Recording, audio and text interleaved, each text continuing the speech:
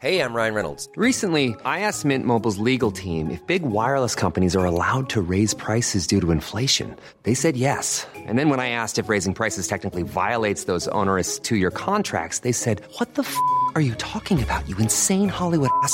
So to recap, we're cutting the price of Mint Unlimited from $30 a month to just $15 a month. Give it a try at mintmobile.com/switch. $45 up front for 3 months plus taxes and fees. Promo rate for new customers for limited time. Unlimited more than 40 gigabytes per month. Slows full terms at mintmobile.com.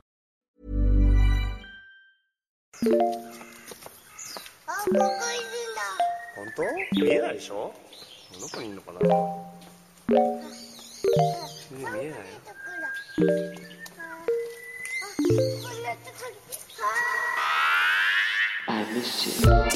What's good, Internet? It is Friday, July 30th, and you're listening to Waypoint Radio, episode 414. I am your host, Austin Walker. I am joined by Patrick Klepek. Hello. Ricardo Contreras. Yo.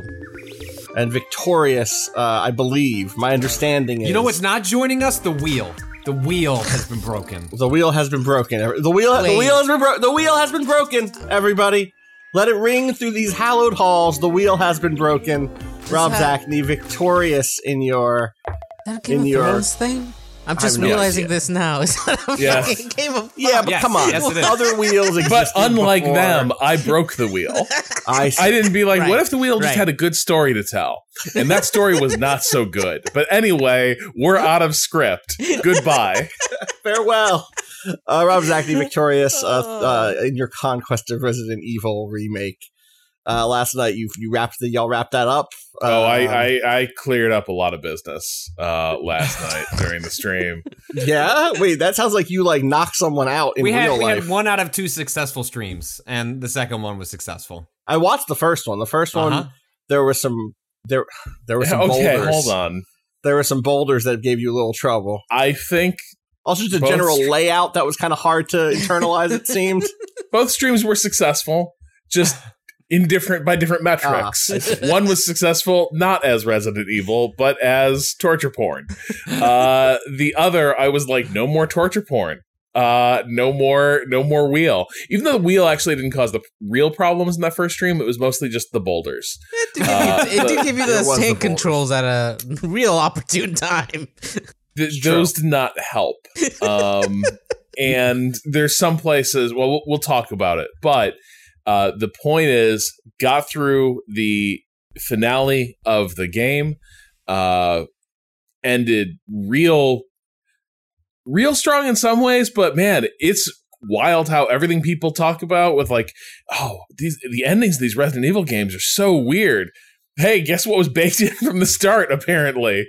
Because the last stages of that were like, all right, Jill, here's the Magnum and the grenade launcher. Go to town. Yep. And I was like, okay, I guess I will.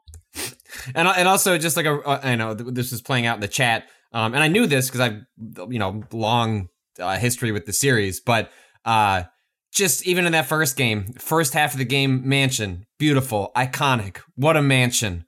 And then what do you do in the second half of the game? Not really sure. Just watched it. Can't remember half of it. Like the first half of the game, I was able to run this delicate dance in which at times I was being willfully ignorant to create chaos and tension for Rob, and other times just ignorant because I couldn't remember things from the early 2000s when I'd play that game. And then the back half was just, Rob, I'm just going to read this walkthrough because I don't know what the fuck we're supposed to do. That's fair. There'll be a deeper conversation about this, including questions from you, the listener, sometime very soon, right? When we're going to record that this a week. The episode will go up next Wednesday. Okay. So if you want to send in gaming@vice.com with the header Resident Evil or add us on Twitter. It'll be too late by the time they hear this. Yeah? Kato. They don't need to know that. It's fine. I'll tweet about it. It will be too late. We'll tweet about it. Tweet about it. We'll tweet about it. But look forward to the episode. Yeah. Because it'll be fun. It'll be good. Well, congrats. You did it. I guess we don't know what the next Waypoint 101 is quite yet because we're still in the phase, the finishing phases of this one. But I do know that Rob has gotten obsessed with something, and I heard you start floating ideas for other streams around a particular game. Yeah, he's trying to rope us. Rob thinks Crowbar and Sickle need to go on an adventure. Is what I've heard, and I need to hear about this adventure and who will be instructing us. Can I say that I might be partially to blame for this? Wow. Last week I linked Rob to a tweet here. Okay. And I said, hell of a claim here. And it was a tweet to a link to a review from PC Games N, written by Ian Boudreau. Boudreau. Okay. About this game, and it was like beyond positive. The pull quote was, "This is a World War II game that manages to illustrate something important about how wars are fought." Huh. And I was like, huh, interesting. And then I expected Rob to be like, oh yeah, this is like blank. You know, put it on the pile. Maybe I'll check it out one day. And now I'm to understand that Rob has been consumed by a sort of first-person shooter obsession. Yeah, and I've sent you all your draft notices because you are needed at the front. So it's where I'm best. That's what if I learned anything from playing shooters on a stream. Put me in the front of the lines. Yeah. I'm ready, coach. Uh-huh. Okay, so to give like an overview of what this game is, there's a couple things going on. One, can you say the name of it to start? Yeah, so I have been playing a bunch. I was teeing it up. I didn't want to say it. I wanted to let Rob say it. Oh well, yeah. So I have been unleashed on Hell Let Loose. Rob is the hell that's been let loose. Yeah. So it is in many ways like a much more milsim like side of the spectrum version of Battlefield. And if you extend that spectrum out far enough, you end up at things like Arma, or there was a great series some years back, Red Orchestra, which was very much like antique military arms nerds make a shooter, right? And like, so that was a game that had all sorts of like really elaborate mechanics around like what it's actually like to wield a World War II era weapon. It could be really overbearing and really demanding. Hell Let Loose falls in like kind of squarely in the middle, maybe on the milsim side a little bit, between like Battlefield and Red Orchestra. It is a very team-oriented, like capture point multiplayer shooter, 100 players to a match, very big maps, and in general, it favors much longer engagement ranges than you find in like a Battlefield game, like where Battlefield has lots of parts of the levels where it is designed to make sure that like people with close range ARs and SMGs have lots to do. Shotguns are still viable. Not so much, like except in rare cases, like if you're wandering around with an SMG in Hell Let Loose, you're a spectator. And that's probably because you're playing a character class who is meant to not be fighting as much as talking. And this is the other part of it. So as far as like you being zoomed in on the battlefield playing the shooter, it's all very much team shooter stuff. There's different classes. There's a lot of like carefully scanning the horizon for targets. But then the level above that is the squad leaders and the team commander layer. The team commander is effectively playing an RTS versus the other team. And the team commander's units just happen to be players who are all individual like actors who can take different classes. Their way of communicating and they really are more of a coordinator than commander in some ways. They are on a private like comms channel with all the squad leaders. And so you have multiple... I've played this game, but allow me to ask this rhetorical question for you. How many teams are there and how many players are on a side? 50 to a side. And on a packed game, there's probably 10 people on comms, on like team-wide comms, because recon elements, which are two-person scout sniper teams, they're also on radio. And vehicle crews are also on radio. This is not like anyone can hop in a vehicle. You have to sort of put your hand up and be like, all right, I want to tank. I want to be tank guy. Tank. Yeah. Yeah. Or probably it's teams of tank. It's because it's like it is an entire, like you said, it's a vehicle crew where you have someone who's like, if you want, like, in general, I've been impressed with how not toxic this community is. Like, there's some weirdness, like absolutely, sure. And it can get bad when a game goes real bad, as team games are wont to do. But the thing that has produced the most instant vitriol is someone trying to solo command a tank, because it is just not workable. Right. Like, no position in the tank really has a good view of what is going on, and like driving the tank, full-time job. Shooting from the tank, full-time job. Ideally, third person is coordinating those two things and talking to team chat. And so if somebody sees like one person trying to be like, toot toot, I'm in a Panzer, people are like, get the fuck out. Pick up a rifle. So, I would say this game, I have not had any toxic experiences. I did log in and play through for like an hour, I want to say, and the first thing that happened was, besides me being very confused, because it is not a game that has much in the way of onboarding, was that someone named like JB Gregcom was like, all right, no, you don't try to cross the river there. All right, well, now you're drowning. And I was like, yeah, I guess I am drowning. You're right. I am drowning, JB Gregcom. But then it was the experience, the other side of that experience of, when you just shut up and listen to the person who understands what that vision of the map is, and they tell you like, okay, we're going to push this position now. Everyone like walk up to here, and then, we're going to stand up and like move up to that house, is extremely fun and extremely rewarding in a way that's similar to when we used to play PUBG with like Will Smith, who would have like a game plan in that way. He essentially was our commander, in which we were just backseating. It was like, he was telling us to head over here. What should we pick up? What are guns are good, right? And like that, all that stuff like filtered through playing with, anybody that the couple of times we played with people who were notably superior to us. That was enjoyable. It actually took some of the stress off. I enjoyed the chaos of you and I like just winging it. Yep. But there was also like something really satisfying about having kind of a submissive is kind of the word relationship, in which it's like, just tell me what to do so I can go do my job most effectively, or poorly, but at least then you told me to do it and it's out of my hands. I've let go of the need to have the game planned.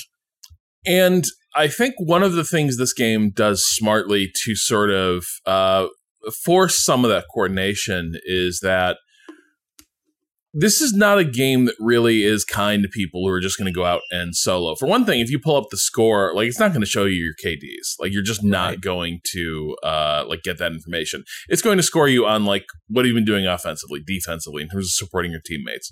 The score is very abstracted until like the end game final match score. And it doesn't give you things like, you get no feedback on like, you just killed so and so. You have no idea. Like, you're shooting rounds downrange, and you're like, I think I got him. I don't know. Which is great, because like it leaves the fog of war in place, where like Battlefield immediately, if you shoot somebody and kill them, you immediately know you weren't jumping at shadows. You immediately know you don't need to keep shooting. This is like, I probably just should keep shooting. Because if I didn't get that person, need to keep their heads down. Maybe what's a clip if not to be used? Yeah. And there's a suppression mechanic as well, where if someone is under direct fire, like their vision blurs out. Really? Like it gets nearsighted pretty much. Yeah. Like that stuff is wild. Yeah. If you're under fire in this game, it is. I won't need you to. I won't need to say hit Z. You'll be like, I'm on the ground. I want to hide to the nearest tall grass immediately. I'm gonna like try to crawl towards any small like little rise of like a little mound of dirt to be my cover. I'm just gonna remain completely still. And the thing is, like, unless someone has a scope on you, that's very effective. Like, yeah, you're gone. You're in the tall grass. Like, who's gonna see you?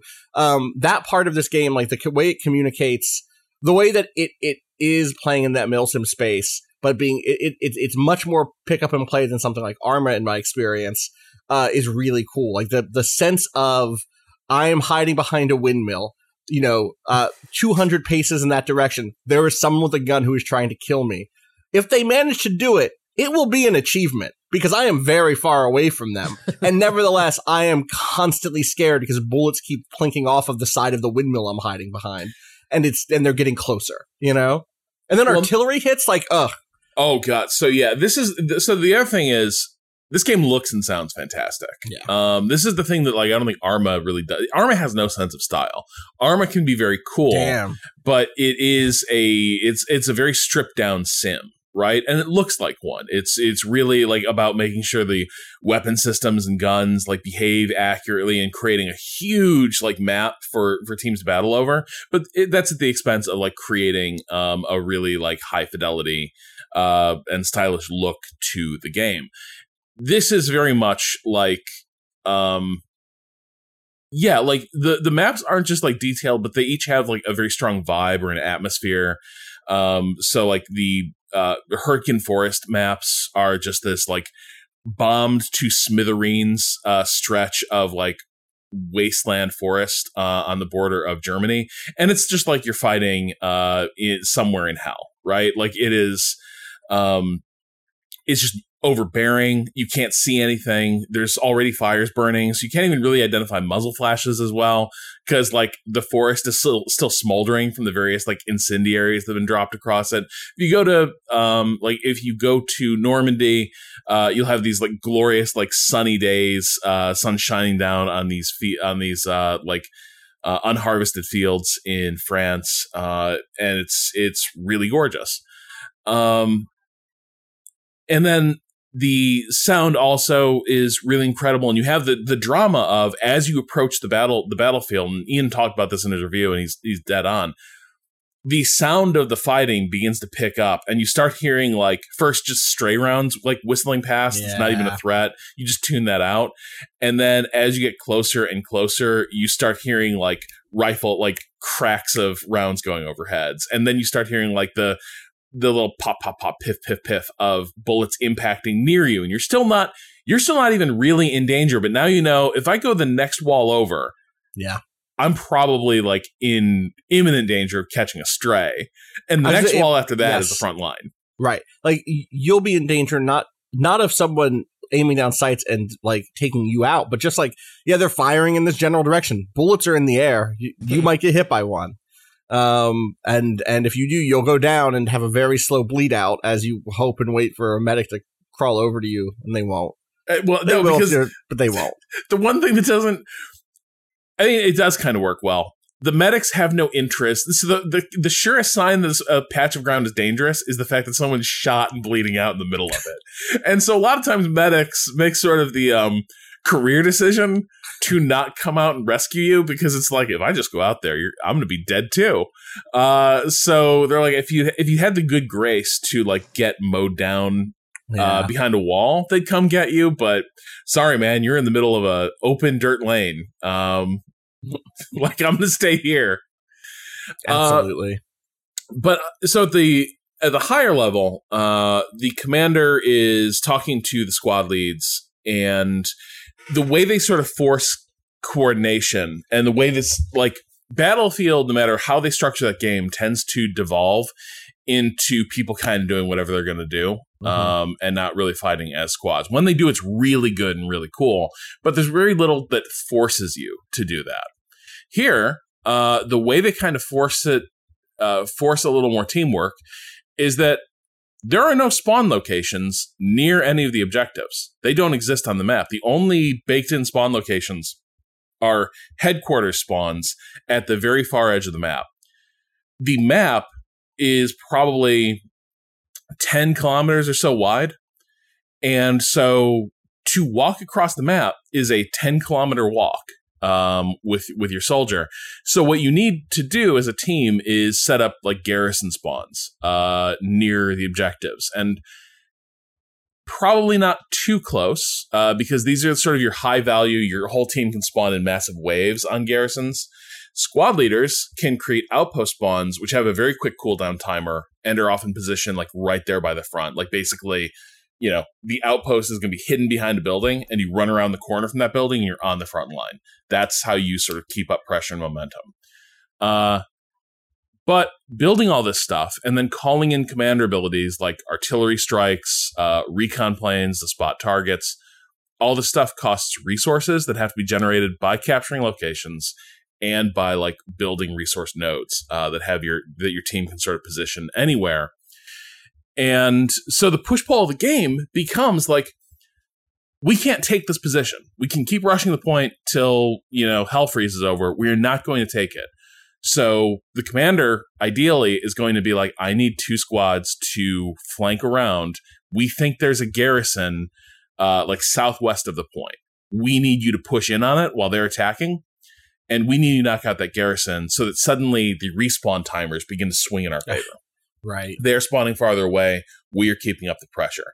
But if that goes bad and that flank maneuver gets detected, an entirely new fight will open up. And suddenly there's like an objective that's not on the map, but it's still important, where it's like, oh, we need to push this set of buildings that's not marked specially on the map. But this is now where the entire fight for this position is going to hinge. And so that's the other cool part of this is it's not like you're going to be fighting in the exact same locations game after game after game. The vagaries of where people are spawning in from and what each team is trying to do means that you'll just end up like the critical battle for control of a point might happen like 2 kilometers away, with completely different squads involved. But that's going to impact what's happening by the control point. And when this game like is working, and it usually is, all this stuff makes it really dramatic and like kind of always, so far at least, kind of always new. Like every single game feels really different. I had one where I was part of a scout sniper team and I got separated. I was back there with a sniper rifle. My scout, the only one who could pop a respawn location, couldn't get to me. I was so stuck behind enemy lines. And so I ended up having, you know that Band of Brothers episode about Bly, that's like episode 3, that dude who just is kind of like wandering lost in Normandy for half the episode? Rules. Yes. Dude, that was my game. Where like I would occasionally like mark targets and be like, I call them in, and maybe people would come and deal with them. Probably not. Or I would like try to run to the sound of fighting, and I would get there just as the fighting was like sputtering to a halt. And I would hear like flare up somewhere else, and I'd start chasing that. And it ended up being this like really weird, suspenseful, like just a solid hour of me moseying around the backdrop of this battlefield. It was I had a successful game. I notched a lot of kills. I marked a lot of targets, but it was totally only occasionally would I run into someone from my team, and I'd use the local proximity chat to be like, I spotted some guys behind that ridge, and I'd hear their officer be like, all right, guys, let's go take that hedgerow, and they'd run off, and I would never see them again. And I'd be like, great. Great. Bye, go with God. I will resume my search. And it was beautiful. I don't know that I can. This game being about constant interaction and talking with strangers, like even just imagining it gives me like enormous anxiety. Even if the community is fine. Well, the thing is, if we stick to our own squad, we're only going to hear Rob, I think right? we could do that if we were like a sniper scouting team or what. But the idea of like on my own volition on a Tuesday evening, just like talking to strangers, I get a knot. I don't even have that much social anxiety, but I've always had social anxiety over the phone. There's like in person, I can talk to anyone. Strangers, like I don't know if it's something about like my personality adopts a confidence that like I lack with the like distance of a device, but I can't like I remember in journalism school when they would one of the tasks for like an early story was just go to the talk that's happening at one of the halls and the people in line. Just interview like 5 of them and then write a story based on those 5 interviews. Doesn't matter what it's about. Just find a way to craft. And like just looking at a line and then having to talk to 5 people gave me like more anxiety than talking to like a Miyamoto or like something like that. Like even I don't know. So I'm just curious how clearly you don't have that hiccup, and that's cool. I do. Okay, I do. Right. Like I don't play that many multiplayer games because of this reason. In some ways. In general, first of all, like there's a lot of good comms discipline. Like usually people are not just like jamming, bullshitting. Yeah. Like usually people are just like very quietly calling out targets or just asking questions. Hey, I think I see some guys moving around northwest. Should we reorient there? Nah, ignore those guys. Stuff like that. It's very on point. Probably the most anxiety inducing thing I did was a couple nights ago. It was my first game on the Stalingrad map, which are new. The Eastern Front maps are new. They're fucking awesome. Katyusha rocket barrages. There's those multiple rocket launchers that like make that like whir, whir, whir noise, and just like it's like hell coming down as these like rockets just carpet an area. The Stalingrad map is incredible, but we were playing this game and it was literally like the opening with a terrible movie, Enemy at the Gates, where like they're just getting massacred trying to run up the banks of the Volga and they just can't get anywhere. That was my game. And nobody would play Commander. And the game doesn't work without Commander. Like Commander's the only one who can call in like tanks. Commander's the only one who can call in like airstrikes and like artillery.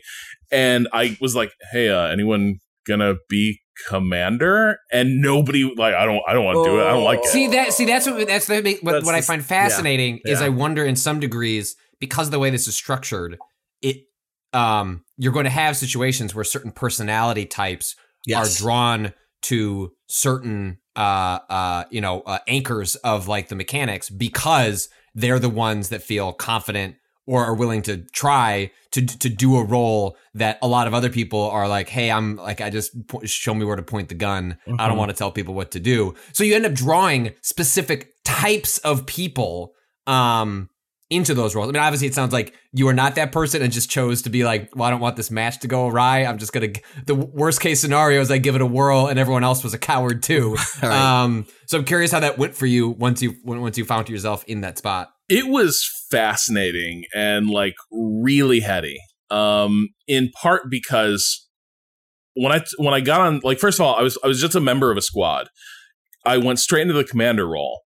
Jeez. And it was like changing radio frequencies and things were not good. Because in your squad, the tier of conversation can only get so bad. Because you can always be like, well, that push didn't work.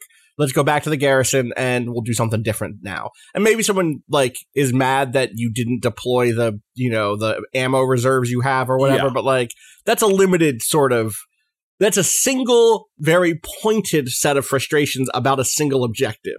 So I can imagine it was weird to go from that up all the way. Dude, it was like, just flip the dial. And it was like, so we want to push this fucking point? All right, that push didn't work at all. That was don't even try going north. I don't know who said we should go there. That's just crawling. There's a tank up there. It's crawling with them. That's not working. Well, we need some help down south. It was just like a nonstop chatter. And so I was like, okay. Master strategist Rob Zacny. Here we go. Yeah, I was like, first off, why? Like, my first question was like, okay, What is a war but the grandest puzzle of them all? So as Rob dusts off his soliloquies of war, it's like, before we talk strategy, we need to talk.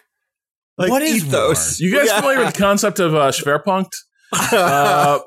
So my favorite mission in Cyberpunk. Yeah. My first question was like, I was like, hey, so I'm looking at the map. And I am seeing that our direct push, like nobody is anywhere near the direct line of attack on the control point on the banks of the Volga. I was like, what's going on? Like, I cannot see. Why is nobody pushing in through there? And somebody else got on the comments like, I can tell you exactly why that is. They're not marked on the map, but those buildings through there, the buildings on the other side of that square are completely crawling with Germans. That is a no man's land. Like anyone who runs out in there is killed instantly. And I was like, great. Keep doing what you're doing, like keep massing like northeast of that field. I'm going to call in a rocket artillery barrage in 30 seconds. Get ready. And I was like, squad leaders, check your maps. Make sure your squads know that barrage is coming in. Stay out of the circle. And so it was like, did they get a circle on the map? I forget. Yeah. Yeah. So at this point, I am no longer looking at the first person view at all.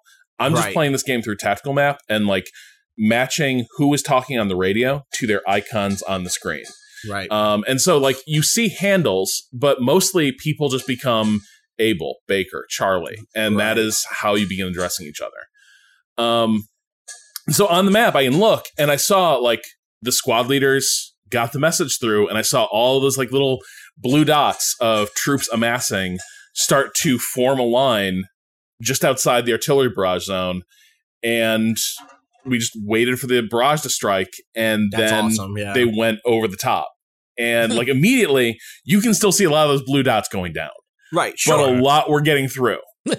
And suddenly, like, the battle had shifted, and it still wasn't enough. And so I was like, okay, I can drop what's called an airhead, which is like an air bridgehead. It is a temporary garrison spawn that, like, is dropped behind enemy lines. It basically allows you to reorient the fight. And I was like, okay, kilo and item squads, if you're not busy, I'm going to have an airhead drop behind their position, based on the opposite side of our attack.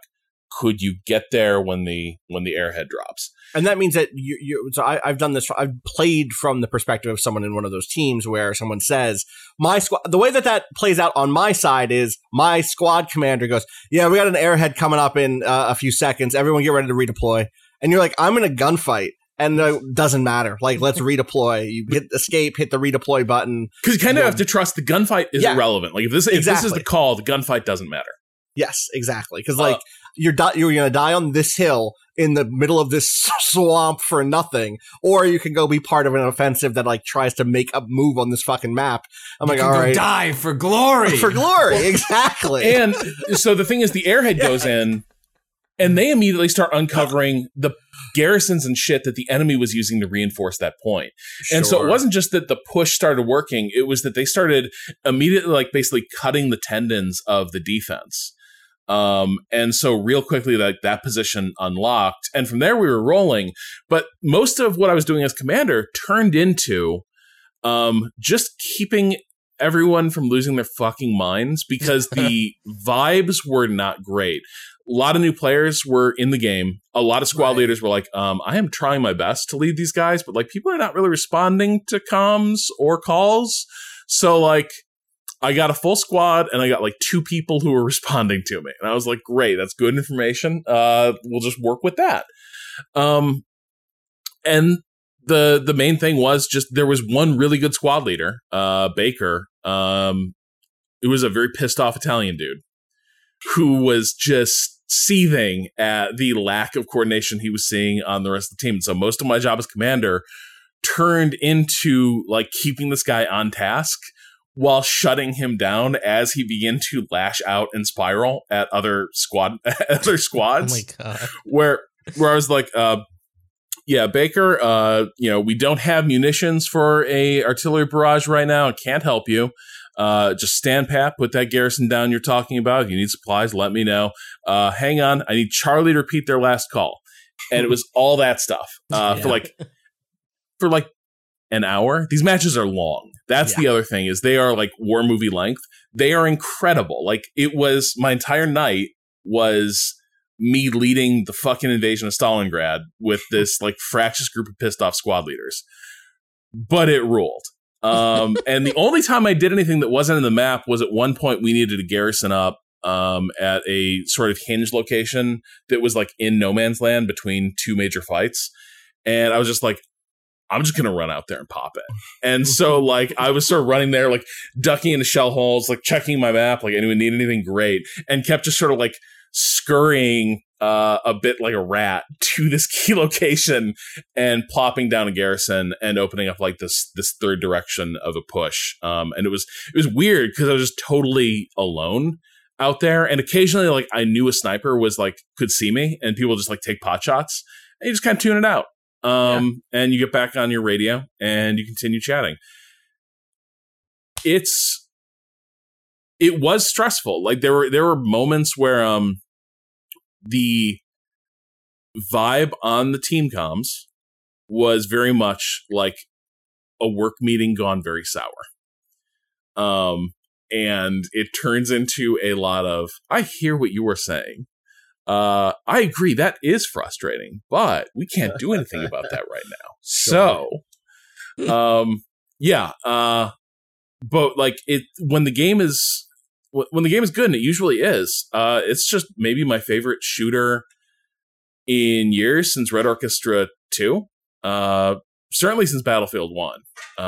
But yeah, it's kind of like everything I would want from a military shooter. Awesome. And I'm shocked at how well and reliably it works. I'm excited to fall into this rabbit hole, or at least see where I like. It's one of those things where looking in from the outside, or I've played a little bit of it.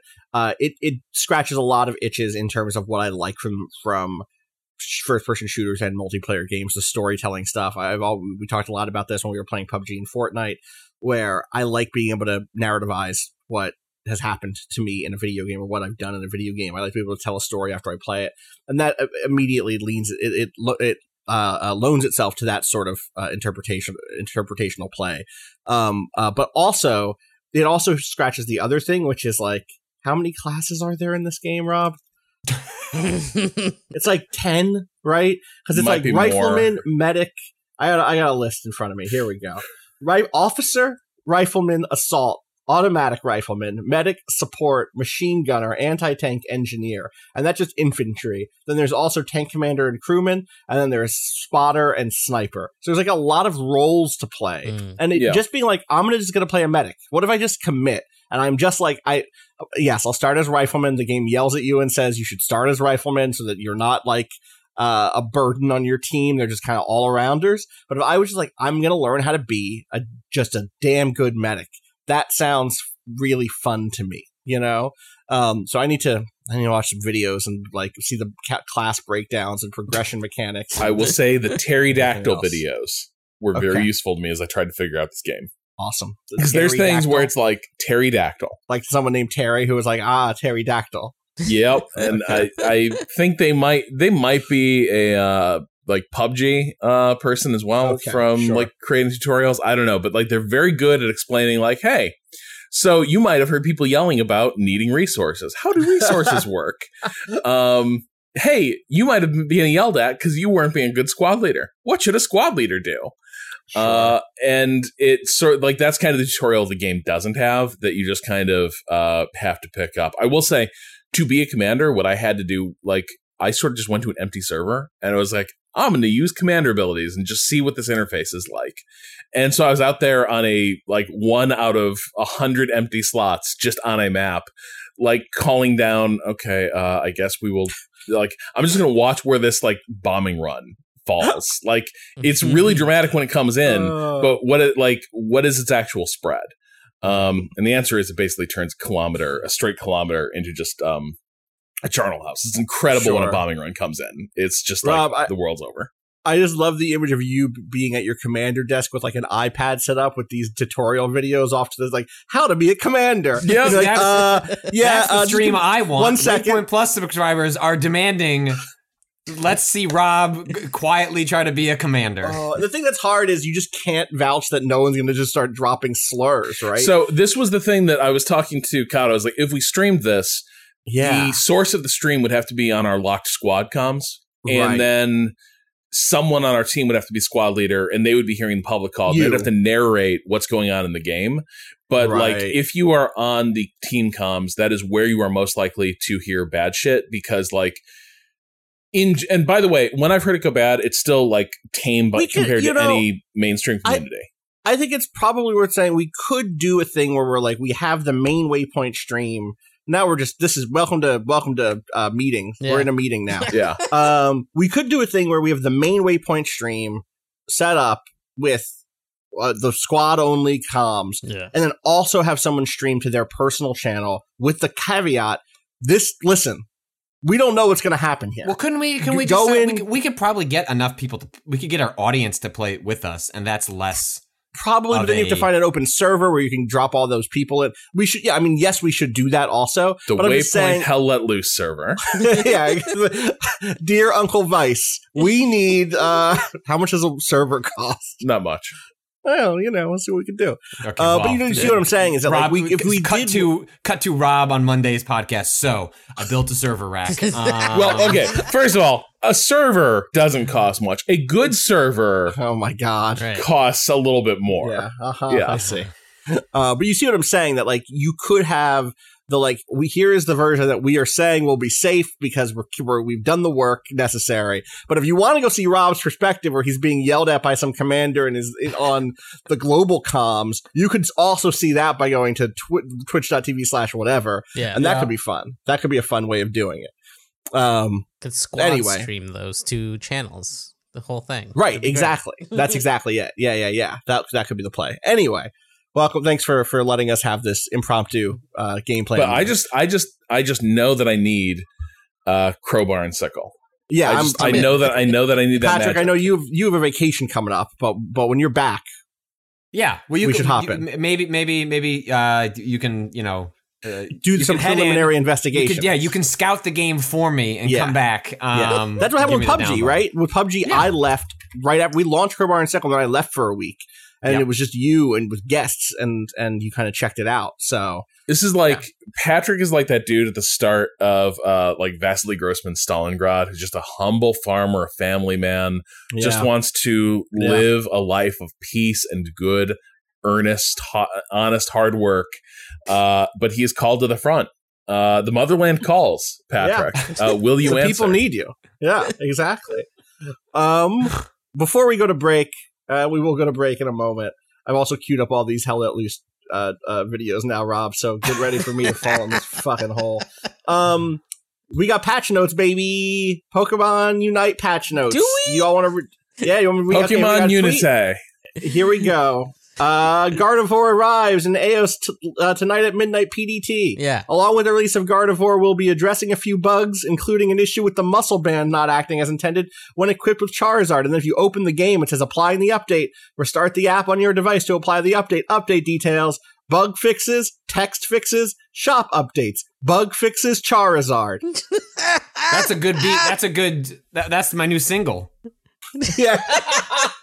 I tried to stay on beat there. Of course, the community has begun the work of unpacking what any of this means. We did it. We got the Nintendo-like patch notes that we were afraid of. After we had that discussion on the last podcast, someone did reach out, and it was just gentle ribbing, but they're like, depending on the size of the team, sometimes the reason you don't get extensive patch notes is because you don't want to pay to have it localized into every language that your game is available for. And so you just put general bug fixes, which you've already paid to have localized, and then let the community figure it out. It's that's fair. I can see that being a reasonable reason why you didn't do that. I don't like this Charizard nerf. I don't play Charizard, but I don't like it.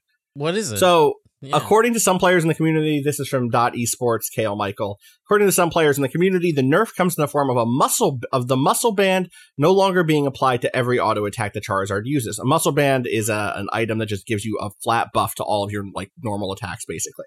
Instead, the item will only buff every other auto attack, which severely decreases the amount of damage that the fire flying type can put out.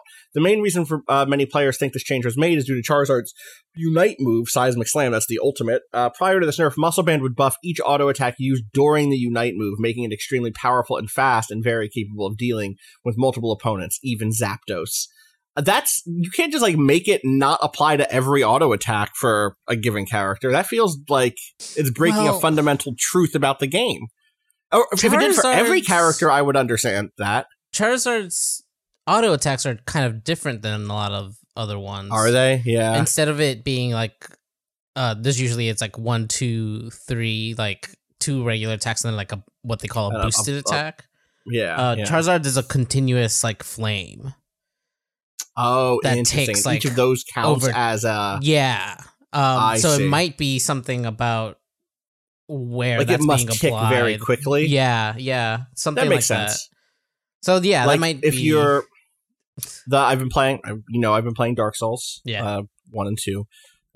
beat remastered not deep into, but well into Scholar of the First Sin now. And in that, a thing that is an important lesson with like in enchanting weapons or using pine resin to buff them is in Dark Souls 1 at least, those sorts of buffs apply a flat like 200 damage per hit.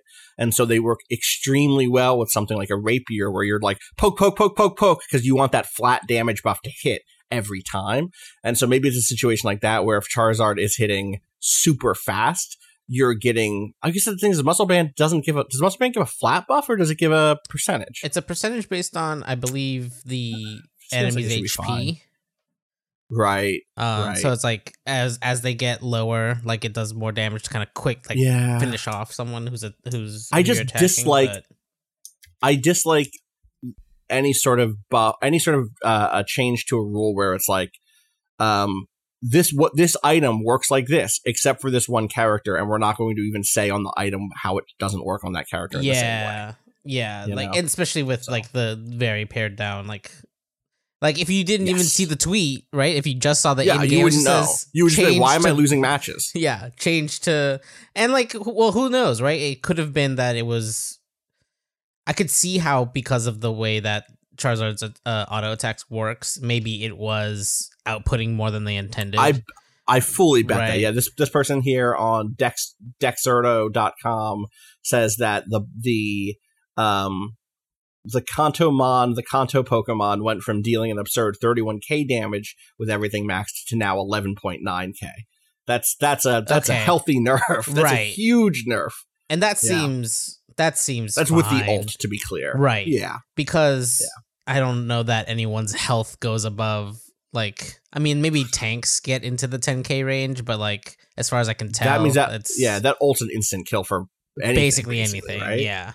If you have that item and maybe to their credit, you do the Band-Aid fix now and long term you maybe reevaluate how that stuff works, but the most important thing is the balance and health of the game. So you do that instant. Like, it doesn't sit well with me in the realm of ideas and game design way, right? But as someone who's playing the game who now won't be one shot by Charizards just cause, yeah, sure, I get it. 100% get it. Yeah. I what's wish up with, there were... Do you know what's up with this new Pokemon? Gardevoir. Yeah, what's her deal? It's funny that you say that. That is a she though. That Pokemon line is what's the word for it? I forgot. Women? Animes. Like animals that have visible differentiation between their sexes. There's a word for that.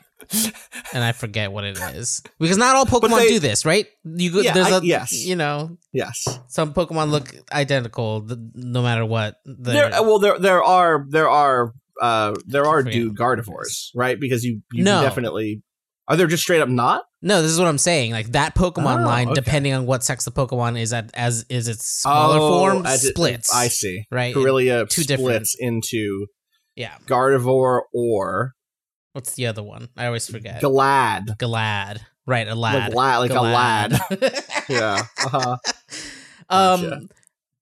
Gardevoir is a psychic Pokemon and is a ranged attacker. Kind of like Venusaur. Less tanky, but seems to be like a little more bursty. Lot more interesting AoE stuff. Good in a team fight.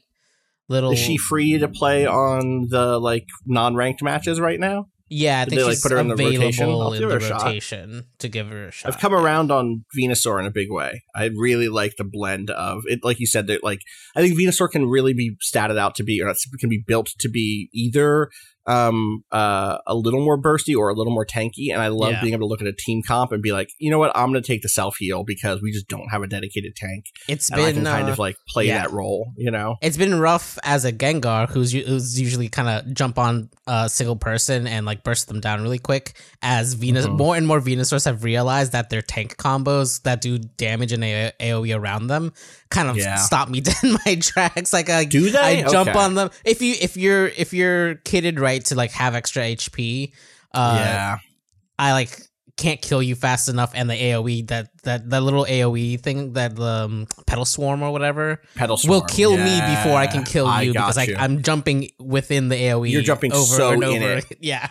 Right. Okay. That's interesting. Huh. So yeah, that's a fun way to. Okay, I've been having trouble with yeah. y'all, if you see an enemy if you see an enemy Gengar, the real thing about those the speedster characters, Absol, with Zeraora and Gengar, is that they just require lockdown, which exists. Like, I've been having a lot of success when somebody else snipes Gengar going slow, bro, and just focus CC down on the speedster, get them down. They're pretty squishy, so once they're like locked down, if you have a teammate with you that's paying attention and will kill them, you're good, right? Like that's the one thing about those characters is that they can jump around, but the second that they're out of their cooldowns, or if you've stunned them, they're done.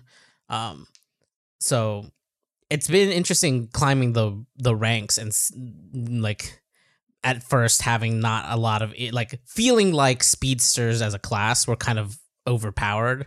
Like I understood them conceptually as a MOBA player. Like I understand what this class is. It's glass cannon. Basically, you go in, you deal enough damage, and you either get out or they're dead. And people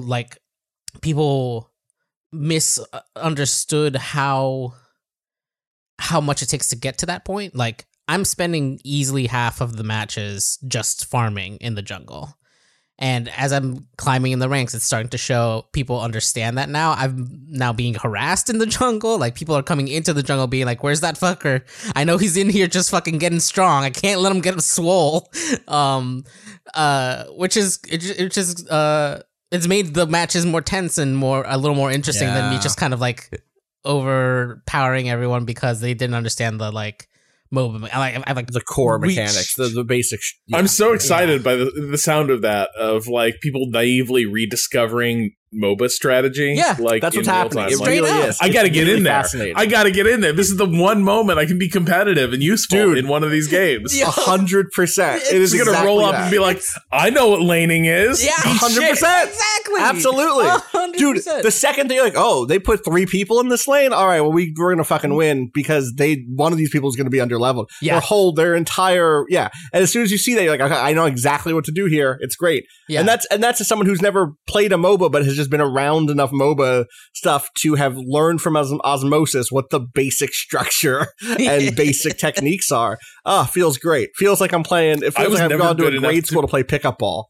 I was never good enough to be a jungler of any sort, but like maybe this is your my chance to be the This predator. is your fucking chance. And all you spend 4 minutes in the jungle, and then you come out a beast, and you wreck shop for the rest of the 6 minutes of the match. Right. It's 10-minute match. You may have it's missed beautiful. this because I don't think you were in either of the episodes we talked about this game. This game is 10-minute matches. It's 10-minute matches. Oh, that's my that fits perfectly. It slips right in. Snack. That's a little snack. That's a little snack. You put on a pot of coffee. You have a match. The coffee's done. Look at this.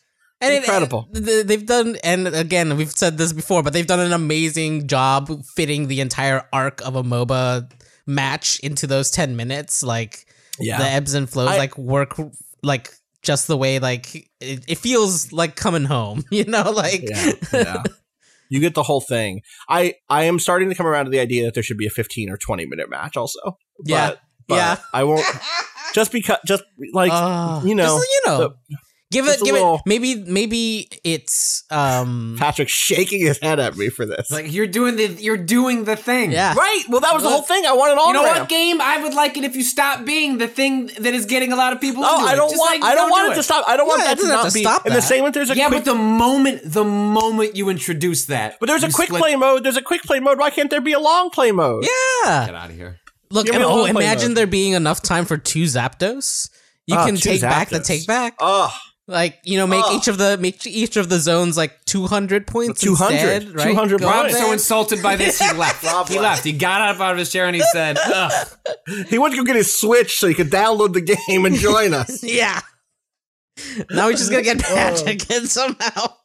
I did just download it while you guys were talking. I'd forgotten about it. That's right. Good. That's Great. right. The multiplayer August here at Waypoint. It's all multiplayer it's all stuff. MOBA. Let's go. We're playing MOBAs Well, in it's all of our collective strengths playing video games for a full month. Yep, exactly. Maybe we'll get one win. That's not true. Kato and I kind of did really well when we were playing Pokemon until we started playing ranked. But I think that ranked stuff was also tough because we were split up among different ranks, and I wasn't as good. Sounds like what it is. I'm getting Patrick. They need us to tap in. That's what I'm saying. Yes. I think Rob and I need to. We'll just play against you. We'll be our own team. Ooh, okay. Damn. We'll see how that goes. Rob, Patrick and I have such a good synergy. We're like just joined at the hip. No conflicts. Just like I think that there is a real personality and an approach. You have a real classic pairing. You got like a Oscar and Felix, a Tom and Jerry sort of. One completes the other. Just go watch that Resident Evil stream. Yeah. You can feel it. You can feel how good it feels to have Rob completely undermine the entire construction of the stream without telling anybody. Sometimes one just has to make an executive decision. You're up there on stage and you're like, we need to change what the show is. We just got to change the energy. Boom. Doing a little rework. All right, we're going to go to a break on that. We'll be right back.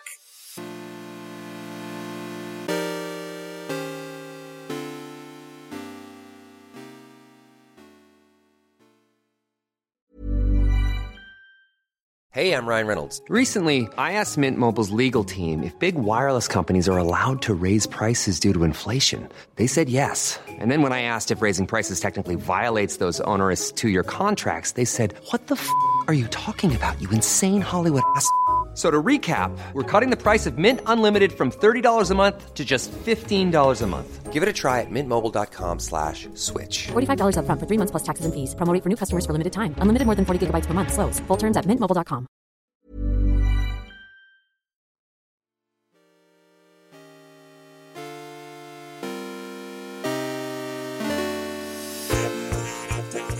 All right, before we get much deeper into the pod, we should quickly take an update on the ongoing kind of situation at Activision Blizzard, the ways in which workers have responded to that, some additional developments as that story is unfolded.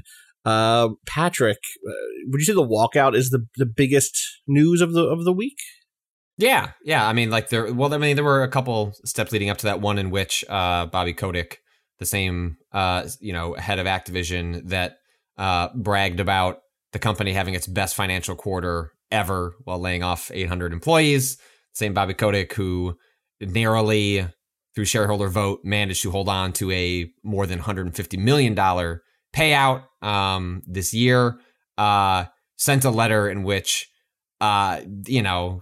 he called the original response to internally to the lawsuit and externally, quote, tone deaf, and then attempted to circumvent the open letter that had been sent from, at the time, more than 800 signed employees, a letter of kind of intent of wanting change, including removing arbitration from employment clauses, which is a common tactic by companies in order to essentially squash privately different issues in the workplace, having folks, workers be involved in hiring a third-party audit firm to kind of like essentially assess the company and its issues separate from the the lawsuit that's occurring through the state of California.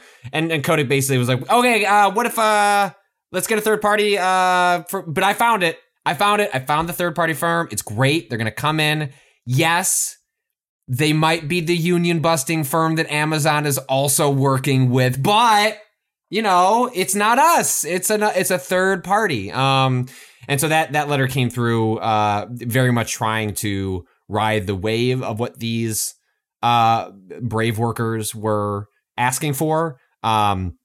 And the result of that was the workers saying "fuck off" in much nicer language than that, but basically saying "fuck off" and organizing a walkout, which is different than a strike. I have seen certain reporters, some folks using the term strike. There is overlap in a workout and a walkout and a strike, but I just want to be specific in the language that was used by the organizers was a walkout with these specific demands, but a sort of like singular one-day walkout nonetheless. And so that walkout occurred this week, in which, I haven't seen an official count because it was kind of a virtual and in-person walkout as a result of COVID protocols and understandable reasons why people would not want to gather in person, given we seem to be in the midst of a Delta spike with COVID-19. But by all accounts, a very successful event, an organizing event to get folks to, not just spark a conversation at Activision, but to, there was a letter circulated at Ubisoft. I think this was broken by Axios, in which at the time, 500 Ubisoft employees both criticized the lack of meaningful changes, actionable changes in their own culture, and also in solidarity with the folks over at Activision Blizzard that were looking for change at their own company. And I think that brings us to where we're at today, which is that uncomfortable period in which, okay, what next? Mm-hmm. And we don't know what that is quite yet. Sometimes that stuff happens privately. Sometimes that happens in public. Sometimes it's a mixture of both. But a lot of, I think, really brave actions were taken, and now is the moment in which we find out if that results in, or frequently, unfortunately, don't hear if that results in meaningful change that makes the people at those workplaces happier as a result. Yeah, that is the trickiest part about this, is very much the where is the point at which I would ever feel comfortable being like, well, Activision cleaned up its situation. Like, it's not a handful of firings. It's certainly a step would be for this case to play out, and for those who brought it to be given justice or vindication at the very least, if not justice. But like, there's not a thermometer you can drop into a company and then you read it and go, oh, the company culture is good here now. I now feel comfortable being like, thumbs up. Wow, they're great.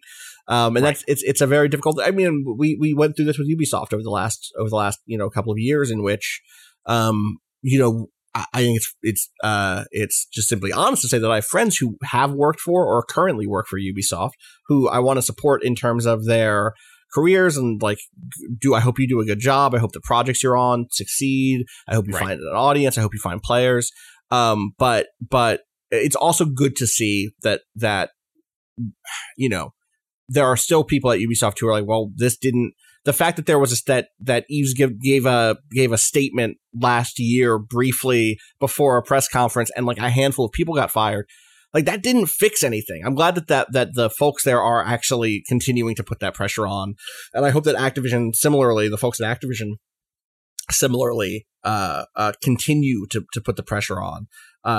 But it will be hard to know when that work has succeeded, quote unquote, Well, and I think that's what the demand for like a third party audit is like meant to do. One in which the workers, frequently, wouldn't be shocking if it happened in collaboration with Activision to find like a firm that the two decided was. But what's happened here is they just quickly scrambled a law firm, and we have a piece up on right now by Lauren Gurley about it's titled "What Can Activision's Own Investigation of Harassment Actually Accomplish?" Yep. And you should go read it. It's a very thoughtful examination of what that is. The short version is you should be skeptical that the company that just had a 2-year-long investigation of itself by the state of California that uncovered and detailed a really toxic workplace should be the person that chooses who investigates themselves to make that place better. And even in a world where that was done in good faith, that is not the right process to arrive at a conclusion that makes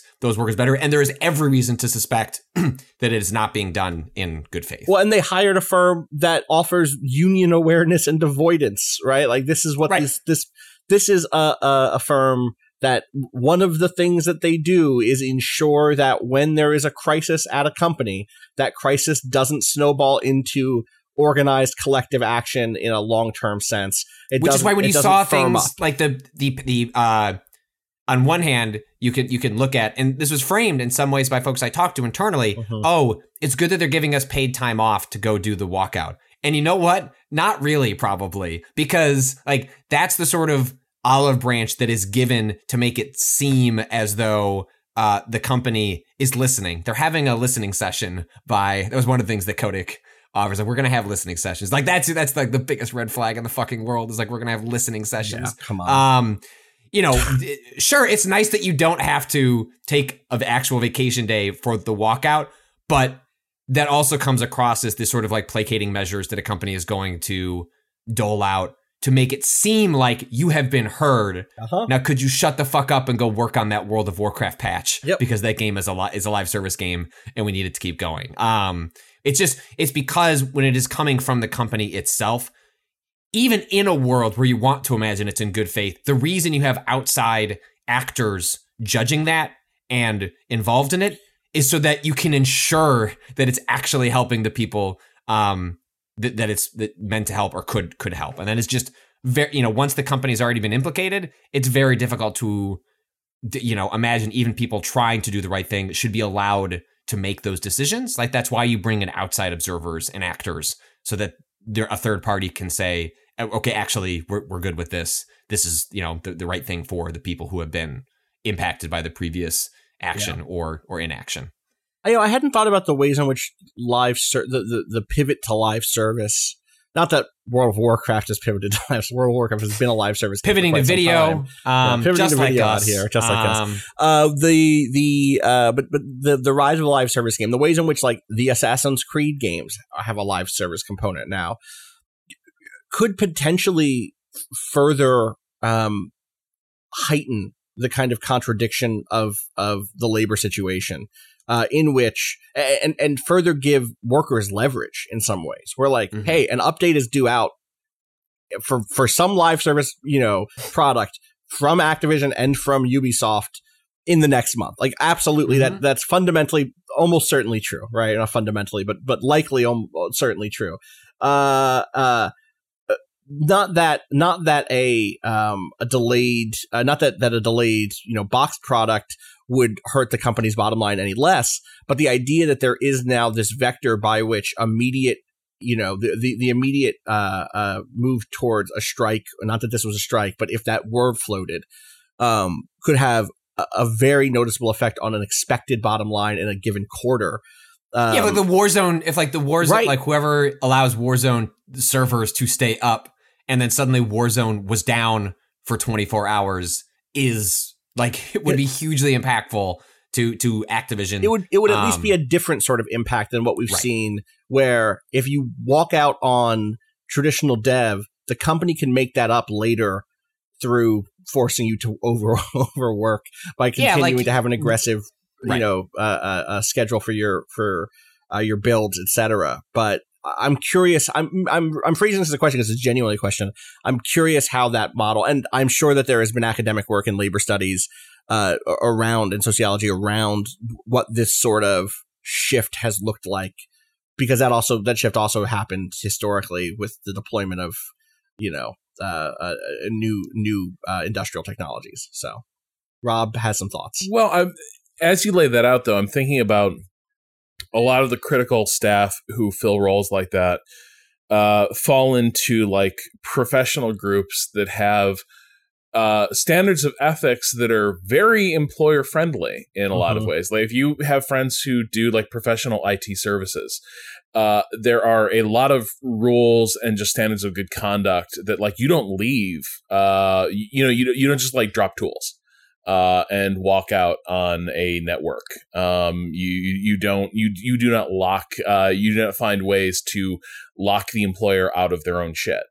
It could be done. Like, these are positions that by definition, like, are really, and this is partly why standards like this exist. There are good reasons for it, like, but there are also, it's an attempt to put out of any mind the awareness that the employee is in a position where they could conduct something akin to sabotage, even though it's not really sabotage in a lot of cases. It is just, I am not going to continue doing this. So I am gone right now. No notice. I hope you have another network engineer standing by. But also I think there's, the other thing in the background of this is just, this stuff falls so unevenly that like there's workers writ large, but then there's groups within the workforce. You know what I mean? Like, I think one of the things when I read stories like this is it seems so hard when we talk about solidarity. It seems so tricky to create a sense of solidarity you can really trust when something like this appears to have been so endemic within the organization, and you're still left with all those questions of who was permissive, who looked the other way, who didn't step up, and where did they work? Like, did this fall evenly across like all departments? A lot of the stories I've read indicate that some parts of the company were more rife with this shit than not. And so I think this is the other part of this is it seems so hard to completely right now. It just seems so hard to know who genuinely is shocked by this and who's pretending to be shocked. And that's an incredibly uncomfortable and awful thing. But I think it does cut to some of these issues of, well, how do these workers organize? I think part of it is the workers have to know who they're organizing with and have to be able to trust that, like, when they all like undertake these measures, that they're all acting together and will actually stand by each other around these issues. And I think the nature of things like this with these long running like histories of abuse, by their very nature, kind of do plant seeds of doubt. And I think that's going to be another that feels like a major hurdle. I will say that I think you're right, but I do think the goals of the walkout were smartly shaped to build future movements around. The demands weren't just the hiring of the third party, auditor. It was also about releasing and creating transparency around compensation, promotion rates, salary ranges.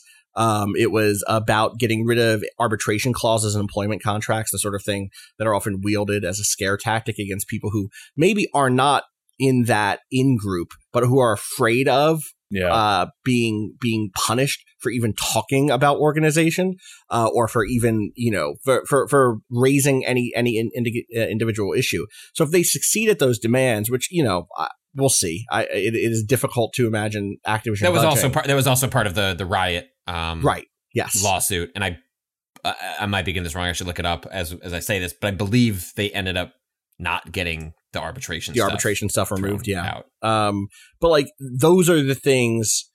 Those things are helpful for long-term solidarity building, partially because they bring to the forefront the contradictions already at your workplace, in which you start to look around and go, hey, I know who's doing the work. Why are they being paid so poorly? Hey, I know who's working the hours. Why have they been passed up for a promotion? Hey, look at the ways in which, there's a whole racialized component to this that has not been talked about very much since the official, or since that initial post around Black workers, and especially Black women, having additional demands, constraints, and pressures and abuses put on them. And being able to like point to the data that shows that will be helpful long term. And so I hope they at least get that.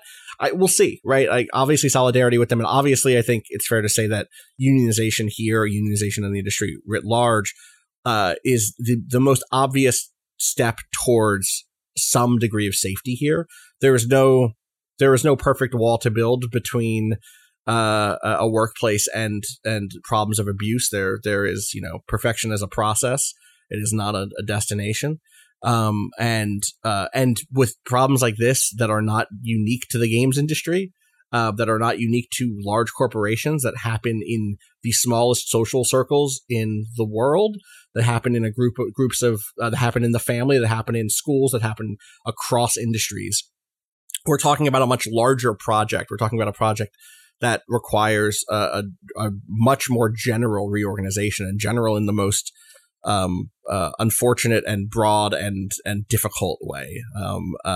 But that sort of cultural change happens bit by bit through small actions, and through sectors of the world shifting. And so in many ways, the fact that they walked out at all, the fact that Ubisoft's workers followed up with a letter, which that letter isn't going to change things in a big way, but it's less that those things, for me, it's less that those things are huge grand acts, and it's more that they are mile markers. That like a decade ago, that letter would not have been sent. No, a decade ago would not have happened. Right, a decade ago, that clip from BlizzCon of the woman asking for the characters to not look like they walked out of a Victoria's Secret catalog, and a bunch of men chuckled and made fun of her. And made fun of her. Which catalog would you like them to walk out of? What the response was. And so, deeply dismissive. It's stuff like that where that shit is still happening in different ways, yep. But we have their progress has been made. It is one of those things where in hindsight you can see where the journey, even if it's not where we want it to be. Yeah, and also one thing I got a little irked when some folks asked the organizers if they had discussed unionization, and their response was, "We have not. That's a conversation for the future." If they were. The thing that you shouldn't do is tell the fucking press that you're organizing. Absolutely not. You know what I mean? Are you fucking kidding me? So on the one hand, I understand people being like, why aren't they talking about it's organizing? Shut the fuck up Friday. Don't fucking say you're unionizing until you're fucking unionized. Right. Like that, yeah. God damn. And to those organizers, if what you did was tell the press that you haven't had that conversation, and that is actually what happened, don't do that. Do not do that in the future. It is the case that they should not be telling the press any of their deliberations whatsoever. Yep. But if they are, they should be fucking lying about it. Because it is not our, this is me, who's in a union, is proud to have been in a union. It's something that keeps me from wanting to go to other places, because it is not always the case that you'll be able to be in a union again. And so that means something to me. And there's less. So yes, fucking lie to me as a journalist, because if you want to actually have that happen, it is not going to be because I got a statement about you unionizing or talking about it or not. When reporters unionize, they don't tend to file stories about the union they're considering, but you do tend to see stories about, hey, we've signed in letter of intent to unionize, right. And management is not recognizing it's in motion. That. Yeah. Then there's a story you want to talk about. But yeah, it's very rare you see we're thinking about it. Maybe in 6 months or so we'll be seeing how people feel about it. I don't know. Get back to us. Yeah, totally. I'm sure there are people out there who are listening and who are like, why do you have to be so surreptitious about unionizing? And it's because the second the company catches wind that the workers are going to unionize, they will activate a plan of action that is meant to undermine that as soon as possible. Find the cracks in, not just the cracks in the argument for unionization, not just we'll have a debate, I'll tell you why unionization is bad, but literally we'll find the cracks in the social makeup of particular groups inside of that workspace. We'll drive wedges between people. Go look at the propaganda that places like Activision Blizzard produced when the voice actor strike happened. It's after a couple of years back. Yes. Go look at just recently the attempt to unionize a factory in Amazon, and the propaganda that was built out of that. Those are two recent cases. One's in video games, and one that isn't. That would be, there's a playbook, and the playbook would be enacted. And the moment it's already happening, right? The hiring of this third party firm that works with Amazon to do anti-union propaganda and union busting is already a sign that the company is going, shit. We should probably be prepared if this was to go any further. And so, well, that's the thing. That is the other important thing. I think everything we've seen so far from Activision Blizzard indicates that the response has been insincere, across the board. And so, in terms of any of the sort of half measures they're going to dangle, short of, well, we don't need to unionize. We're going to have internal reviews and committees looking at this. this firm, this you're right, Patrick. It'll be the same firm fighting the union if it goes that way in 6 months. They will pivot smoothly from like, all right, so the billing code for the review abusive workplace stuff, don't use that for the union busting. This is this is a firm in which in Kodak's email or memo, he's like, here's a phone number and an email so you can tell them what your experience has been like, which really just sounds like them collecting fucking information on the people that they're going to propagandize later if this was ever to move to an organizing movement. So like, don't call that number. Do not talk to those people. Dude, it's a mess, and it's we should say it too. The other thing to be worried about here, and not to be worried about, but to be on the lookout for, is and not just from Activision Blizzard, from Ubisoft, from companies writ large, is this? We've talked about placation here, but there's a particular model of kind of neoliberal placation, which is increasingly around, hey, look, we're getting representation right. Hey, look, we've hired or we've promoted someone internally who is from a marginalized background, and like I love it when it's great when people win. Probably hired externally, by the way, like almost certainly. But there is but be on the lookout for ways in which progressive. There is a sort of progressive wolf in sheep's clothing technique in which companies can clean up their image, kind of pink wash, rainbow wash, green wash for that matter. Look at the ways in which we're committed to blank. Look at the ways in which we're committed to the LGBTQ people here at the company. Look at the ways in which we're committed to making our company more ecologically friendly. Look at the way in which we're committed to and really evaluate whether those things are commitments and it's often the case that what you see is you have people who are deeply you have, for instance, queer folks who are deeply passionate about the thing that they're working on, and they go to their supervisors or managers and say, hey, I would love to do something for Pride. And the manager says, and the manager has now been trained to say, yeah, sure, totally. That comes from someone internally who is like going out on a limb to make something happen. That does not mean that like queer folks have a great time at that company. It means that the message has gotten through to companies that if you wave the rainbow flag during Pride, you get some bonus points and people start to say that like you're an okay place to work. That does not mean that like queer folks aren't passed over for promotions. It does not mean the fact that someone may have put out a Black Lives Matter message does not mean that Black women are not, statistically, abused more often in these workplaces. So be wary of the ways in which messaging looks. If the messaging of the 2010s and the 2000s was we're all family here, be wary now of instead this move towards talking about what an open and welcoming workplace a place is. Again, it's not to say that that's not something to strive for. It's to like show me how. Put your money where your mouth is. What do pay rates look like? Who is paid what here? Can you guarantee me equity, or at least something alongside the ways in which, when equity is distributed, who gets it? Who has access to the company in that way? So yeah, just beware. Everything at this point, as Rob likes to say sometimes, do not give into astonishment, and they find all new ways to astonish you every fucking year. So that's Activision, Blizzard, Ubisoft, industry, culture, writ large. That's 2021. We're done with 2021 now. That was the end of it. So we can just take a break. We're good. Nice. Video games. Patrick, did you finish up? Death's Door. Death's Door. I'll close. I'll provide my closing thoughts probably on Monday when I've actually finished it. But I will say that the second half of the game is so strong compared to the first half.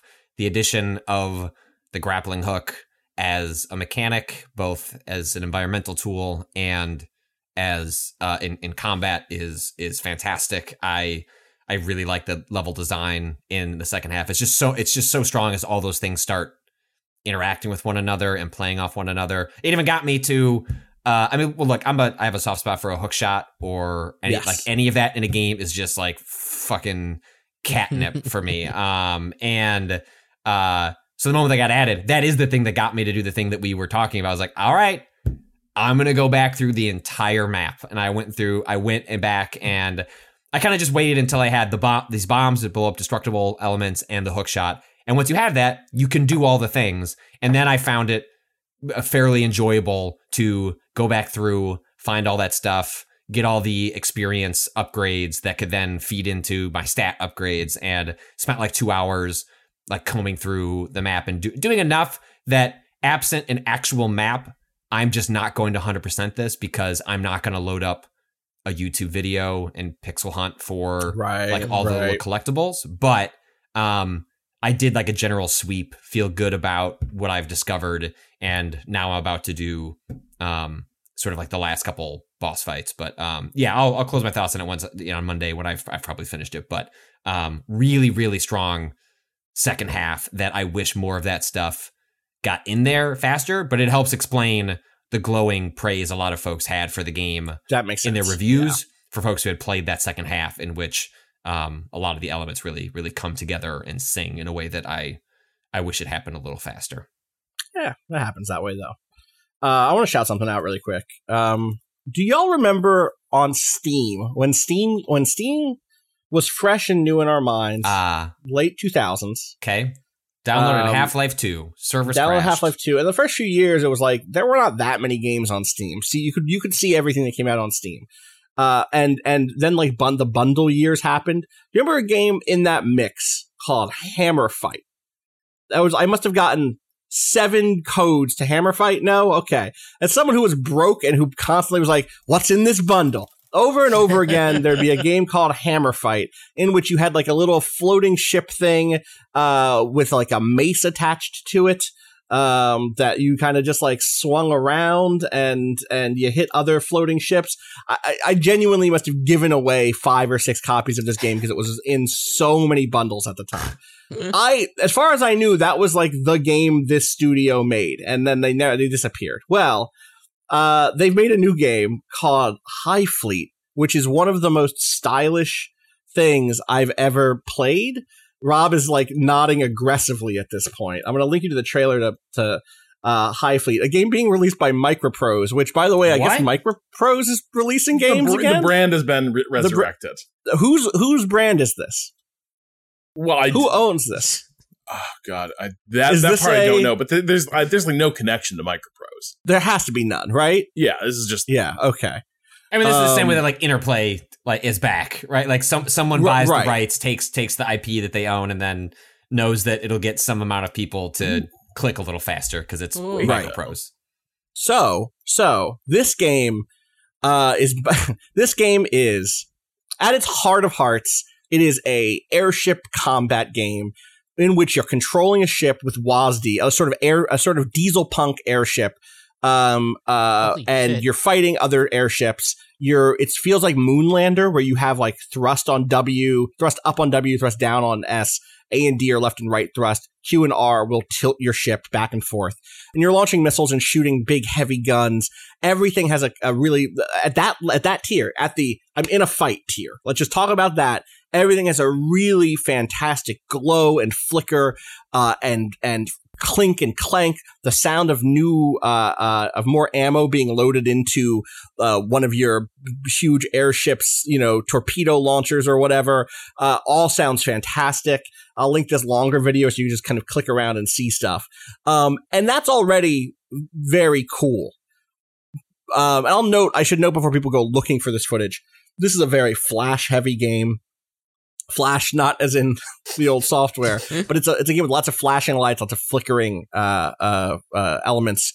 So know that going in, if you have an issue with that sort of stuff, that is all over this. I think you may be able to turn it down in the options, but I don't remember. I feel like I think I saw that, but I can't be sure. So that's the like combat module that's at the heart of this game. But around it is a huge diesel punk war campaign narrative set in a fictional world that feels it's two Russian developers. My understanding of the developer Konstantin Koshutin is a 2-person team from northern Russia, and it takes place in what feels like Eastern Europe, Central Europe, kind of the steppes. Or in a fictionalized setting, growing from that, there's the Romani Empire, like Sky Dreadnought's Crimean War. Yeah, that is correct. Yeah, that is the vibe. And so you're doing things you are the prince of a flailing empire. In the opening act of this game, things are going bad. There's a revolution against your empire. You are kind of in the northern campaign. The southern campaign is where the capital is. And the other, the basic setup is that some of the other nobles have decided no more emperor. It's the time of nobles now. And you're kind of being sent off as a minor general to the north, to work under a powerful, ally to the emperor, and put under the tutelage of a kind of a long-term admiral who really understands the situation. And things go bad, and very quickly you are put in command of the entire campaign for reasons that are spoilery. The way you're commanding this is through an interface that I can only describe as the coolest thing I've ever clicked on. It has a fucking look. It has a look. So you're looking at, I'm just going to see if I can get a screenshot of just like the raw ass interface. At any given moment, you are looking at a screen, when you're not in combat at least, that has like a bunch of metal, just like structure that has on the middle of it is a screen that's a radar of your surroundings that lists like your heading, your speed, etc. It reminds me a little bit of, God, there was a really cool space, like an indie space sim that had this same sort of submarine style vibe. I can't remember the name of it. Someone who's listening will let me know on Twitter, I'm sure. Where you're just looking at a screen with circles and diamonds and dots, and circles that are closing to represent that your fuel is decreasing.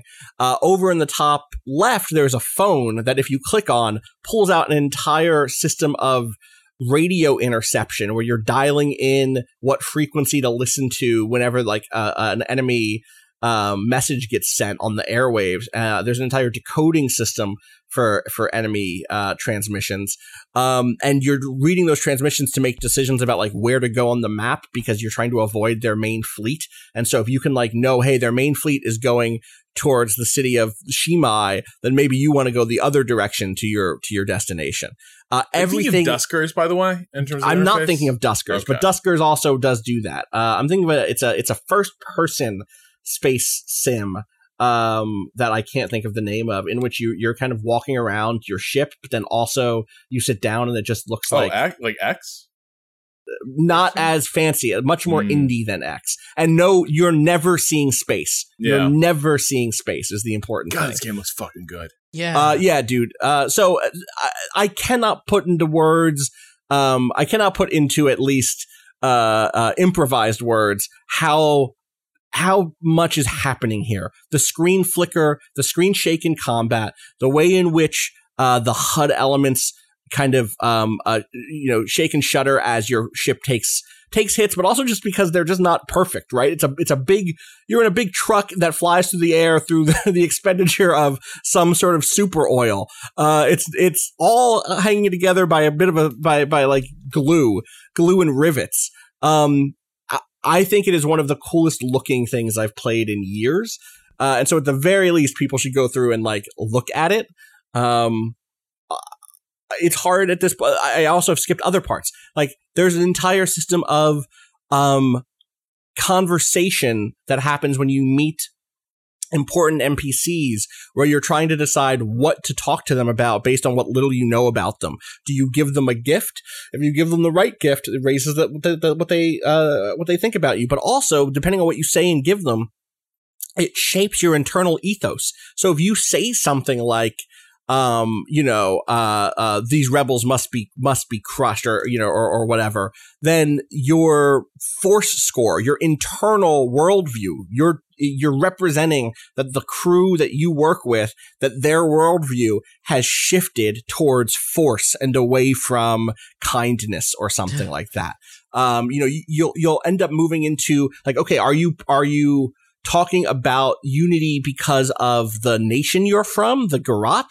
Are you talking about unity because of the ethnic group that you're from? Are you talking about unity around religious? Are you trying to gain? Are you trying to rule with fear? Are you trying to suggest that like the wealthy should be powerful? And there's never, it doesn't ever feel like there's a right option here. Because again, you were playing the prince of a decrepit empire on its last legs, and I need to put more time into it. I think that the raw combat stuff is fun, but I don't think that it's great. I think that it's like pretty good. There seem to be ways around needing to fight every fight yourself. You can kind of deploy your units ahead of your main ship. I don't know how much of the main combat you can avoid that way. But I don't hate the main combat. It looks very shmuppy, slow tactical shmup. It's slow tactical shmup, right? It's a lot of like, you see a huge, blast of incoming fire, and you use your afterburners to kind of like dodge away. You deploy your flares when a missile is incoming. You don't have many missiles. You know how in video games, planes have like infinite missiles, or they'll have like 30 missiles in like Ace Combat? And like, that's not how planes work. Well, these don't. Each of your vessels might have 2 missiles. And you're deploying them one at a time against sometimes 5 or 6 other enemies that are well armed. And so you might deploy one, shoot its missiles, maybe take a few hits, then move to a part of the screen that's been marked as your kind of retreat vector and cycle in the next ship that maybe has 2 more missiles. Missiles are extremely powerful compared to regular weapons. And it's just like that flow is really neat. I'm not having the most fun with that stuff, but I'm still very early on. And the portraiture, all of the kind of landscapes, you have to, when you arrive at a place and want to like fix your ships, you could leave them up in your kind of mothership vessel, or you can try to land them down one at a time on the kind of surface, where you'll get a depending on where you land and how close to the kind of like dock you land, you'll get a bonus on how quick it takes to repair your ships. And that view ends up giving you these incredible landscapes of these like, rolling hills, or, storm, brushed, industrial wastelands, just like incredible vibes, off the charts, like truly off the fucking charts. Everything blooms the right way. Everything has the right use of texture. And at the same time, it feels there is a real, even on the UI elements that aren't you looking at a screen, like you just looking at someone's portrait, also feels like it's coming at you from an old tube, a monitor. Mm-hmm. Everything has that stretched and dithered look in the right way. And it just has, the attention to detail is so incredible. So yeah, it is called High Fleet. I'm still very early into it, but it is one of those games where you're like, this is such a particular vision. I'm so happy it got made, so High Fleet. Rob, it seems like your type of thing in a big way. Yeah, no, I mean, like, it's been, Kato too, for that matter. Yeah, it's sort of been bubbling up in the 3MA chats, and I do know some of our friends, like Luke at Kotaku, seems about where you're at with it. Mm-hmm. Sin Vega over at RPS was a little more critical, but like the flawed but very interesting seems to be the worst you can say about it, and interesting counts for a lot. I get better Dune vibes off this than the trailer for Dune from this year. In so many ways that are, and I'm still gonna watch that movie, but like there is so much here that has that sense of history and that sense of weight. Everything feels like it comes from a place, and I love it when a game tosses me in head first and is like, all right, you're here now. And if you start digging, there will be some stuff here. And yeah, absolutely. Yeah, Luke, there's a great line here from Luke Plunkett, over at Kotaku. I fired up this game and was immediately lost, not just because it drops you in the deep end of its lore, because everything it brings together is so odd and weird and new that I had no references to fall back on. There's no, oh, I know this kind of game, I'll just do this here. That feeling is so rare in video games at this point, if what you do as a job is cover video games. And so I like, even if I end up not loving the game, I'm going to like savor every moment of what the hell is this thing? Especially because it's not just what the hell is this thing. That actually does a great disservice to say it that way. It's this thing is really cool, and I haven't seen anything quite like it before. This is doing something. It's really taking some big risks with the way it presents its information, prizing a sort of an aesthetic mode more than an on-ramp. And I, that's what it is. It is the thing it is. It looks so cool. People should, and I think it seems like, it's the first new product published by Microprose, which makes me excited to see what else they've brought together for the future, because it's such a stylish and distinct game. So High Fleet, it's on Steam. Again, the name of the developers are Konstantin Koshutin, or maybe Koshutin. I don't know why I want to say Konstantin Koshutin. I don't know why it's teen and tin in my head, but that's how my brain wants to say it. So please correct me if I'm wrong on that. Anyone else want to mention anything that we haven't hit yet before we start to wrap this up? What was the other game I wanted to? Alto's Odyssey, The Lost City. Alto's Odyssey. Is it a sequel to the original? Yeah, I did not play the original. I looked at pretty screenshots. My understanding of my distanced understanding of the original, which I will briefly get into in playing the sequel. My guess is the structure is similar. Was that it's like a pretty endless runner, and it's like score-based games don't do much for me. Like I need like a reason to keep doing the run that is beyond just like getting a little bit further. And so I looked at Alto's Odyssey and was like, that's really pretty. Those games just like don't do anything for me. I don't find them motivating to play. But I try to check out like Apple Arcade every once in a while. I'm just like sitting around, see if there's anything I can play with my daughter, or just like see what's on the service. And I downloaded a couple of the new ones, and the new one is one of the new ones is Alto's Odyssey: The Lost City, which is a sequel. I think the last one was snow based. This one is desert based. The general flow of the game, as you are like on kind of like a surfboard equivalent going forward. You can you are just like going through different biomes. There are like ramps, and you can do a trick in the air to start with, which is like you can just like spin, you can do a flip, do a backflip. And you just keep going forward. And there is a score counter in the corner. There's a score counter, and then there's a distance counter. What I didn't quite realize, and again, I can't really speak to this versus the first game, but what I discovered here was like, one, it is extraordinarily beautiful. Like the sunsets are like, I mean, it's just gorgeous to look at. The music is like sweeping and distinct and interesting. And like, it is really just a visual marvel, the kind of game that I wish more games had the equivalent of attract modes, where it's just like, hey, like, could I just put this on and just watch it? Like, I don't need to play it, like this is the kind of game where if they just turned off the character dying and it just was the movement, the sweeping movement of the player character just going through these biomes, it would be like a much cooler screensaver than just like when my Apple TV goes into like, idle mode. It's like, look at these cool photos of a drone from a drone of San Francisco. And it's like, cool. It's always on there. In any case, what happens in The Lost City is you have these like micro goals, right? So it's like, hey, this time to get past level 1, which is not like level 1 of the game. It is just level 1 of the objectives. It's like, hey, jump across a chasm. Hey, do a backflip. Hey, like collect 50 coins, which are a currency you use to buy like a helmet that lets you survive 2 crashes, or a magnet that will sweep up the surrounding coins. And the more you upgrade that, the longer it does.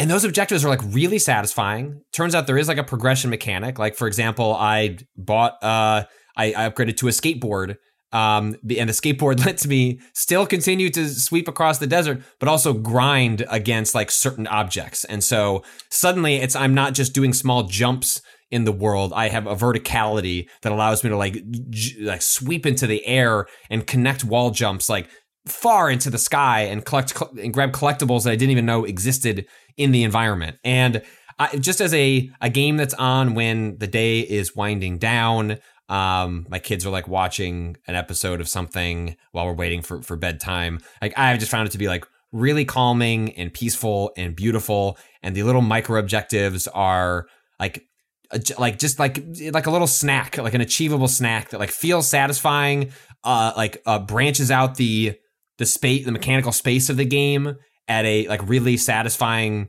pace. And I've just been having a really good time with it. I believe nice. Alto's Odyssey came to a lot of things later, and that is if it's an Apple Arcade game, that means Apple has like roughly like a 6-month exclusivity. But there's been a strong Apple Arcade to Switch pipeline in the past. So I wouldn't be shocked if this showed up elsewhere down the line. It would be it's the kind of game that like it looks really nice on my iPad, but despite the simplistic aesthetic or seemingly simplistic aesthetic, like on a big TV in 4K with HDR would just really knock your socks off. So I'm looking with a vacation coming up. I'm trying to figure out, although I am going to try and distance myself from games for the most part. I will have downtime, and like that's the kind of like I don't need a game that like fully engages me. I just want something that kind of gets my hooks in and gives me something to do that isn't doom scrolling.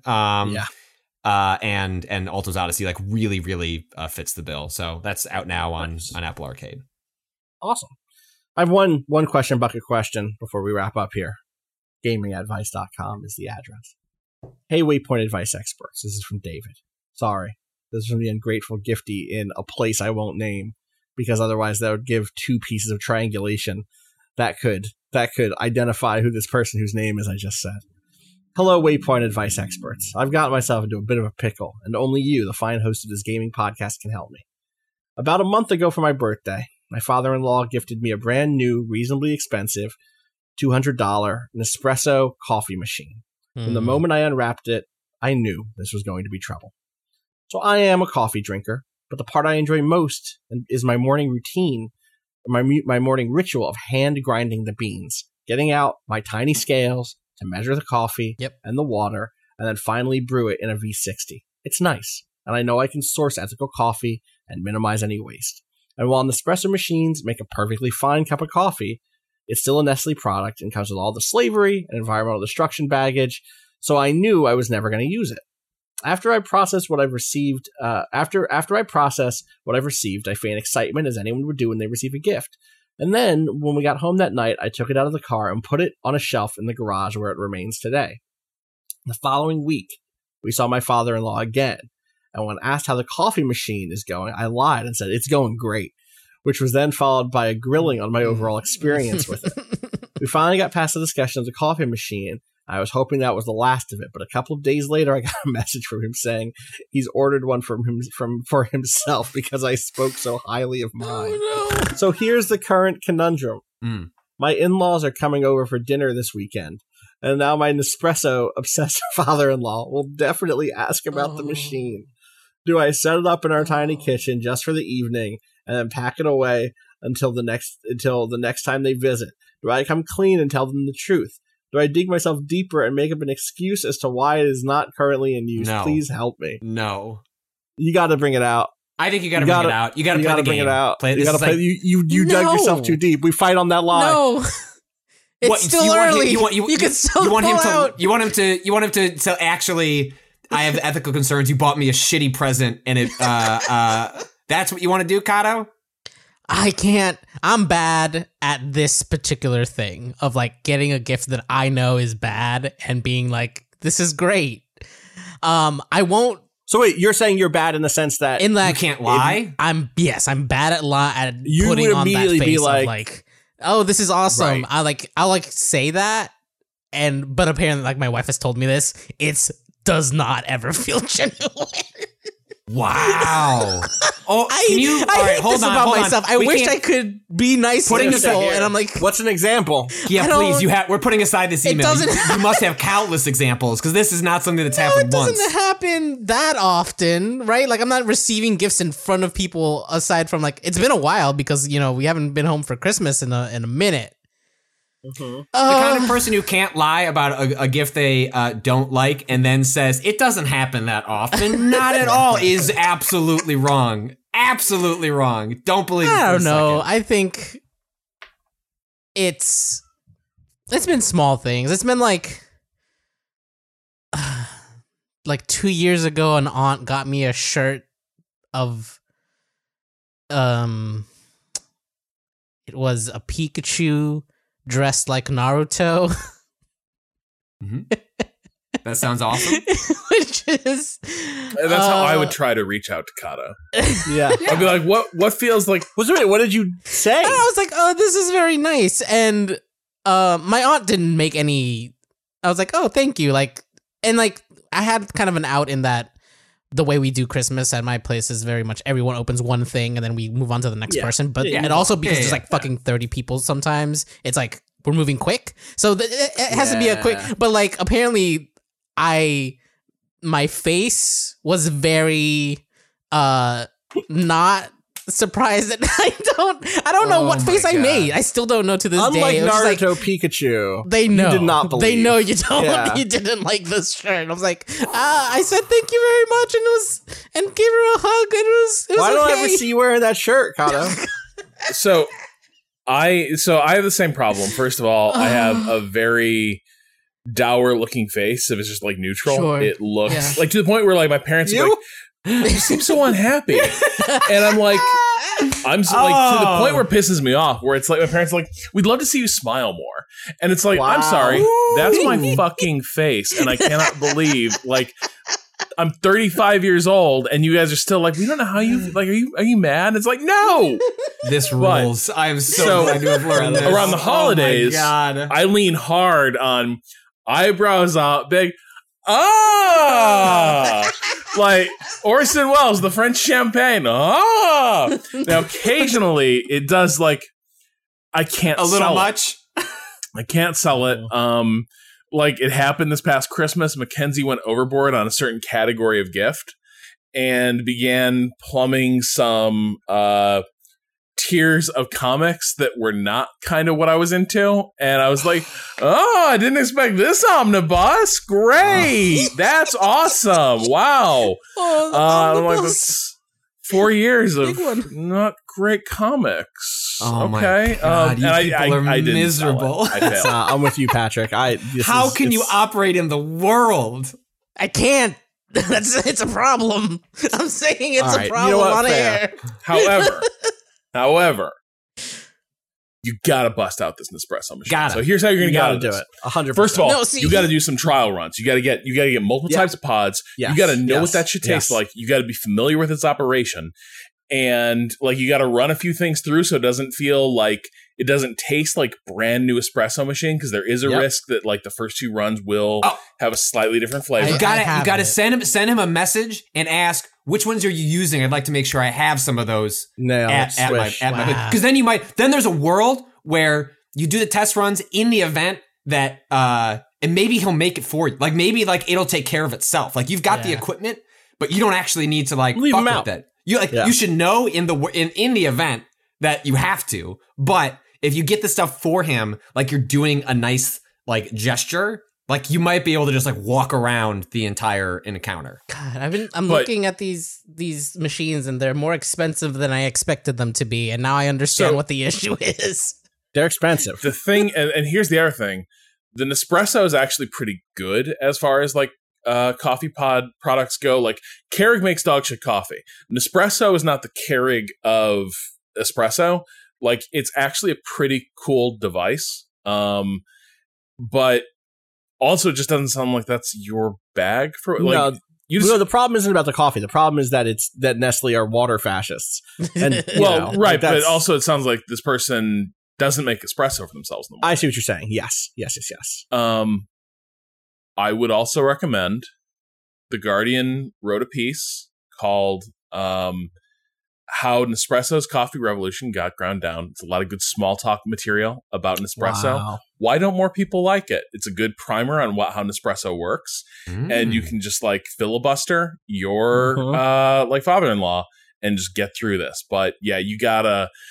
Oh, you this missed is your an window. inline You're giving him more specifically, lie too. material, in other words. Yeah, you missed You're your giving him window more- to shut this down. I think you can shut it down. Or you Right. shut it down. You shut it down a year and a half from now. If he comes over a year and a half from now, it broke, and someone gave me this other thing. I'm getting this new type of coffee. It's been really good, Look, and you what can if move on with your life. you could even say like, oh, I started to get so into it. I did a bunch of research, and there was like, Ooh, I got really into There's some coffee stuff I making felt of kinda all bad sorts about. of types. Oh, I see. Yeah. Yes, right? I see. You're I starting see. using Yes. different machines and different types of brewing Right. that I wasn't into before you got me this machine. You set me You off opened on up a this whole journey. world of coffee. Yeah. Connell, you're fine at this. You're making Look, plays. Here you go. This has been me sitting here thinking for the last 10 minutes or whatever. Yeah, I the can't, problem in a split is him second, doing it I in can't real fucking time. do it. Yeah, I in see. real time, Yeah, I cannot. Here's the problem, though. So in 1 year's time, you have to spend between $500 and $1,200 on an espresso machine. Oh, no. To No, you can just say, like, I I just found- needed to upgrade. I'm... Because the thing you should have just said, the thing you should have owned from the start is, I like pour over coffee. Espresso is fine, but I tend not to drink. It's a little strong for me. Yeah, but you can't. Someone just spent $200 on you. Yeah. You can't just that's the immediately thing be like, too. "Well, your Oh. gift was dog shit. Why didn't you know my coffee tastes better?" I mean, you could Here's also the say, thing, like, if it's oh, a- like my friends love espresso. Like this would be great to have when I've got guests. Like there are ways around it, even if you deflect it from yourself, if you wanted to. I would just say, thank you. I love the espresso. This is why I don't have a father-in-law. This is why I this stayed a- out of that whole fucking Do you business. ever, like... This, so if this had happened to me, what would happen is I would immediately have turned to my partner and been like, okay, I have to figure out how to get rid of this. You have to be the bridge to help me. Look, and she's You down put with that it. on- No. Wow. This is we do this for each other. Like when you have to do something difficult with the I in-law, know. right? You have to be the one that like this is jumps on fair. that This is grenade, good. right? Like you figure out the story Yeah. together, whether or not it's gonna be a little bit of a white lie, or if you're just going full truth, like bareface, like, look, it was just the wrong call. He doesn't dislike you anymore. Like it's fine. Yeah. it was Yes. an honest mistake. Yes, but of here's course, a being real honest and supportive. the is real the thing best is that choice in the scenario. for 99% of the gifts in both my and Christina's family, they ask for lists for this reason. Yeah, Right? yeah. This is part Sure, of why sure. it God, hasn't this is happened so more hard. to me, is because Yeah. they just get the thing that I'm like, oh, I need a new pair of like nice socks or something, like whatever, and I Right, put it on right, my right, list. You know what you can always do, Yeah. too? You could always pretend you just found out all these things about Nestle and then do the work of... You know, I was Yeah. into that Nespresso. I was looking That's up what I thought stuff. Kata was saying before. And- Right. Yeah. You heard about this baby formula situation? I had no idea. You heard about water It's rights unfortunate, in man. Nestle? Unfortunate. The question is, of course, whether or not there's like, would that strike any kind of chord, or Right. would that actually just be a new fight? That's Right. that's the other thing. Is like, hey, I care about these things and you Right. don't. Which is why in general your partner's getting involved just because they know their parent better. So you've got to kind of figure it out together. And Yeah, that makes sense. That makes sense to me. Phew. God. Well, that was a productive one. Trying to arrange an accident for the Nespresso to die in front of the family the day they visit. And it's like, You oh, rig no. There was a situation specifically like this that happened in my family ages ago when I think I was in high school, my brother was in middle school, and a family member got my brother opened. It was like, you know, everyone's sitting around a bunch of couches, like opening a gift, and like Kato said, we were like just kind of sprinting from one to the other, and the family, someone bought my brother a nice leather jacket, and he was. I have sympathy in retrospect. Like it was a complete misfire. No. But obviously worth Like real money was spent on it. Because the leather is aspect of the animal product angle? Like, yeah, the actual product, like it comes from a side of my family in which there's a lot of wealth. And so like you can always just assume a baseline money spent. Not in a flaunting sort of way necessarily, but like they buy you nice stuff. And I saw that and he went first. And I want to say I'm getting this right. I think I got a Best Buy gift card. Because he knew I was into like electronics and video games. Sure. And was it a good Best Buy gift card? Yeah, it was like $50. Like you're gonna be able to get like this was like in the era of CDs. Like you're gonna be able to go, but not a leather jacket.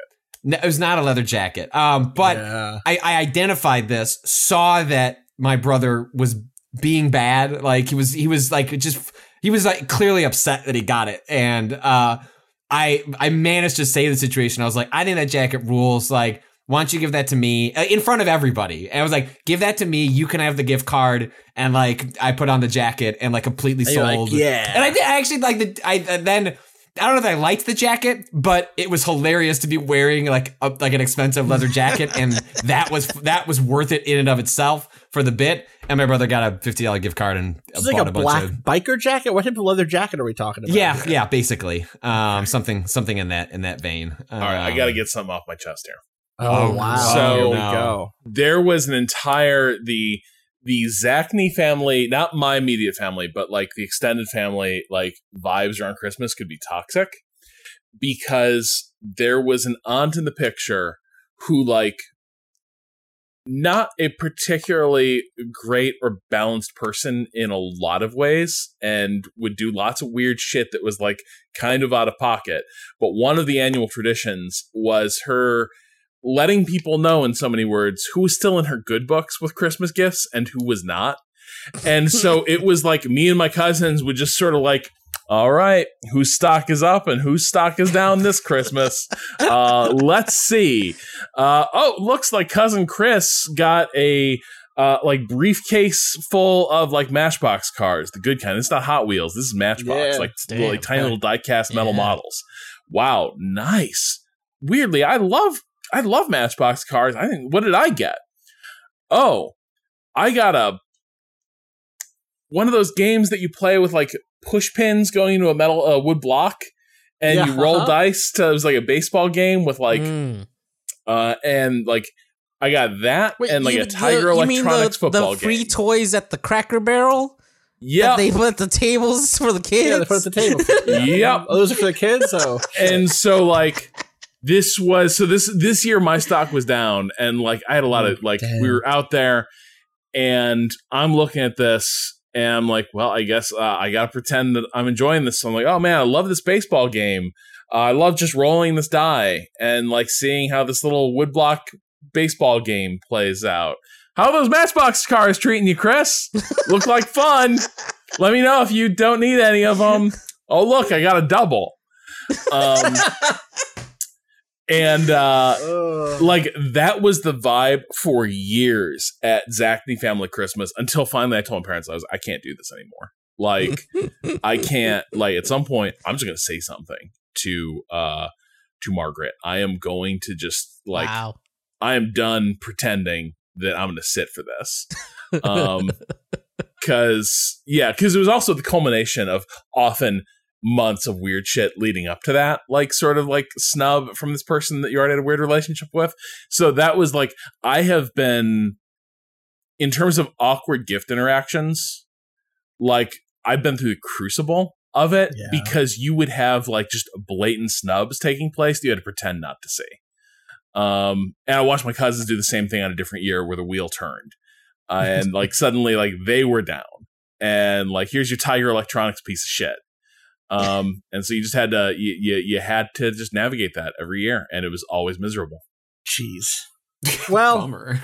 Yeah. Speaking of bummers, Patrick, I do have an answer for you for something that's plagued you your whole life. Oh, great. Do you have a guess as to what it is? You found a reliable quarterback for the Chicago Bears. That's right, I did it. That's right. It's you, actually. You got to get out there. Oh, great. Crowbar and sickle. Getting out there.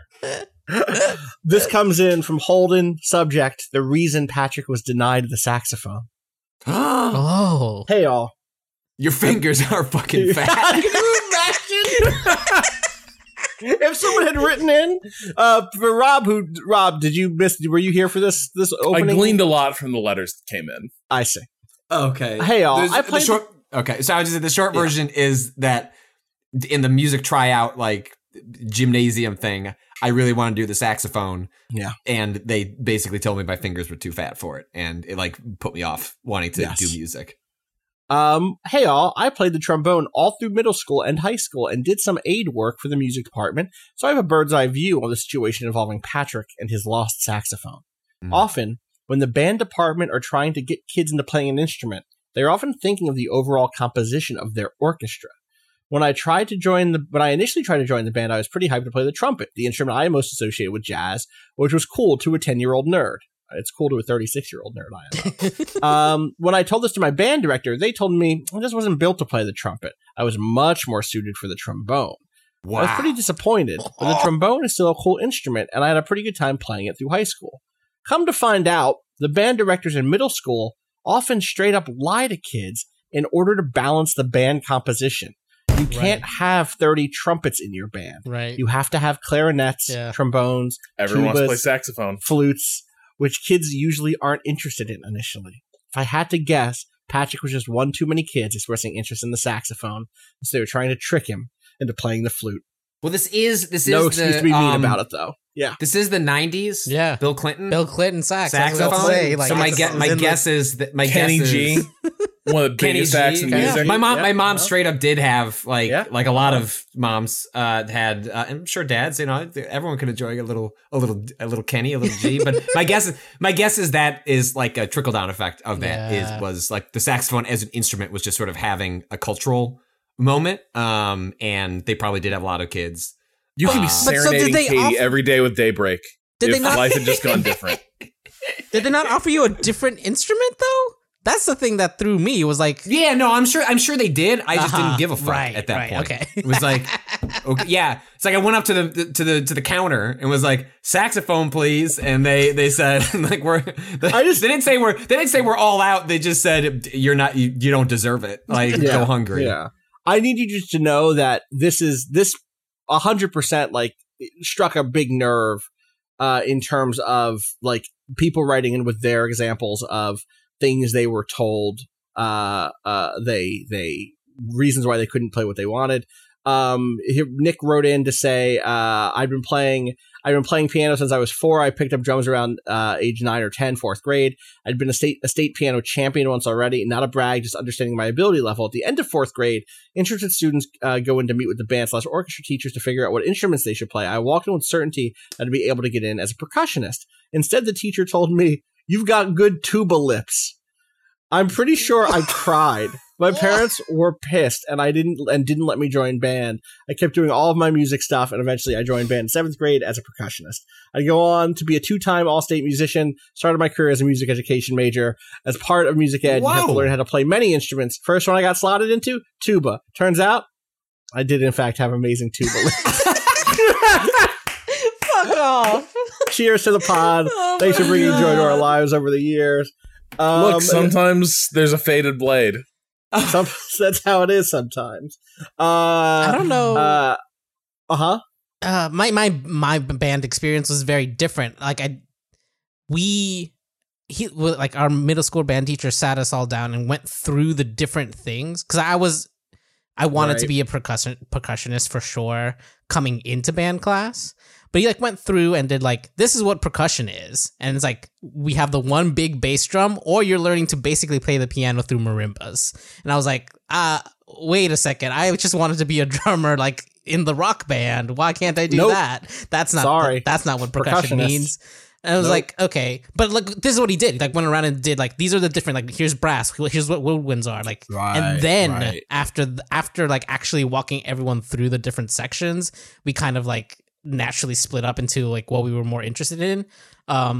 He let everyone try to buzz into brass, obviously different ones, and he was cleaning them. But the point being that you got to try what it would feel like to do of them, and that's when I learned I could probably never play a brass instrument. I can't make the fucking buzzing noise. That's how I ended up on flute, which is what I played through middle and high school, because I was like, I'm really good at doing that dumb thing with bottles where you blow across the top. That flute is that, but more. Yeah, that, but more.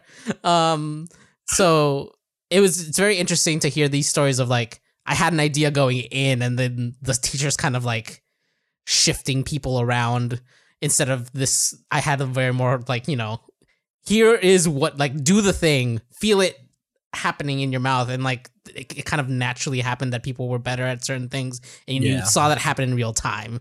It kind of demystified the whole like selection process of like, oh, I'm just not good at buzzing into a trumpet mouthpiece. I'm never gonna be able or like I could get better, but I'm good at doing the flute already. I'll do that. Right, I'll just do the flute. Yeah. We had someone else also have a similar thing where it was someone told them that their lungs were too weak or too small for I want to say for trumpet. So another similar one of those things was like, yeah, I get it.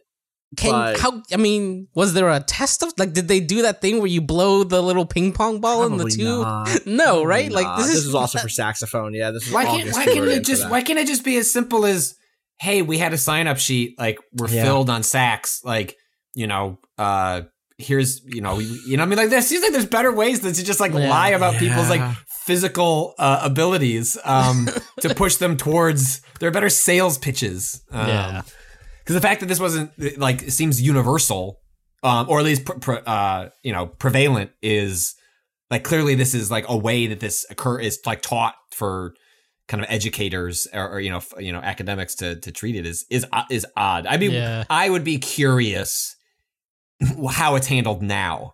If there is anybody out there that is somehow involved in like music, like, because I feel like a lot of these stories are people who are of a similar age, in their 20s, 30s, maybe 40s. How do they figure that out with kids? Are they still saying they got tuba lips? Or is there a different approach? If you're out there, let me know. You can't say that to kids anymore. Yeah. That's what's wrong with culture. You can't tell a kid they got good tuba lips anymore. Oh, fuck. You can't say your fingers are too fat to play the saxophone. That's what's ruined American culture. Shut up. Go away. All right. That's going to do it for us today. We'll be back next week. Patrick, you'll be here for the first episode next week. Yeah. Are you going to play more of the Ascent? Will we talk about that? Yeah, let's talk about that on Monday. Okay. I need to put more time into it. I played through the tutorial and like through when the world opens up, basically. Yeah. It's getting... what I'll say is I did not have as strong a time as what the reviews I'm seeing are, so that makes me think it may... In the way it opens up. Yeah, it takes a little bit of time to open up and so get we'll see past just being pretty. So, yes. Okay. We'll talk about that on Monday. We'll be back with some other stuff, or Tuesday's episode, but we'll be talking on Monday. So until then, find us twitter.com/waypoint, waypoint.advice.com, and find me on Twitter at Austin_Walker. Where can people find you, Rob? You can find me on the command frequency, making calls, saving the day. Good. And Hell Let Loose, also on Twitter at Rob Zachney. Patrick. At Patrick Klopik. If there is a Hell Let Loose player base inside of the Waypoint community, they should reach out to us and let us know that y'all are out there. Yeah. For sure. Kato, how about you? At @A_Kato_appears. Thank you to Bowen for letting us use the track Miss You off the EP Pale Machine. Find out more about that at waypoint.zone/BOEN. You can support us, waypointplus.com. Please do. It has enabled us to do all sorts of cool things like that Resident Evil remake playthrough, like the idea that we're even talking about doing streams of ridiculous first-person shooters together. That was never going to happen. Like the various bonus pods, like the upcoming Resident Evil 1 Waypoint 101, which I guess questions should have already come in for that one. Make that tweet, Kato. Please make that tweet. Yeah. And anything else? Any other announcements to make here? Oh, I want to clarify something. Someone wrote in and was like, does Kato just have a stock of Austin saying, let's go to break to drop in? No, we do those live. We do those every time. What? Yeah, that's what I said. I said, what? Weird. This is, what? Weird. Yeah. No, that just happens every time we record. Yeah. Let me paste this into the chat. Oh boy, what is? Oh yeah. Yes. Yeah, I saw that. Waypoint, thank you. So who did this? I'm gonna give credit to it. If you go to waypoint.gay, Thank you to Baron Bliss, who set this up. Waypoint.gay is a website for Waypoint Radio to check what episode number it is. Yeah. Nick, aka at Baron Blissy on Twitter. I'm sure you've seen Rob and I retweeting their stellar. I'm terrified what Baron Van Blissy made of that whole wheel situation. Yeah, video clips from Resident Evil that have gotten increasingly more creatively ambitious as the streams have gone along. This is a great advertisement for Waypoint Plus right here, I think. Mm-hmm. So I agree. Shout out to Baron Blissy. All right, that will truly do it for us. We'll be back next week. Until then, fuck capitalism. Go home. Peace.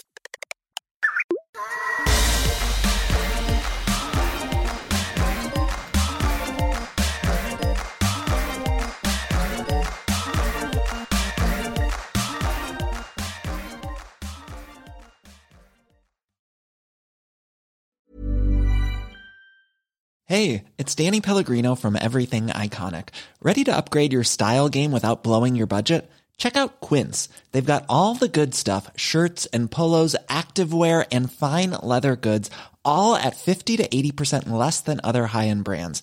And the best part? They're all about safe, ethical, and responsible manufacturing. Get that luxury vibe without the luxury price tag.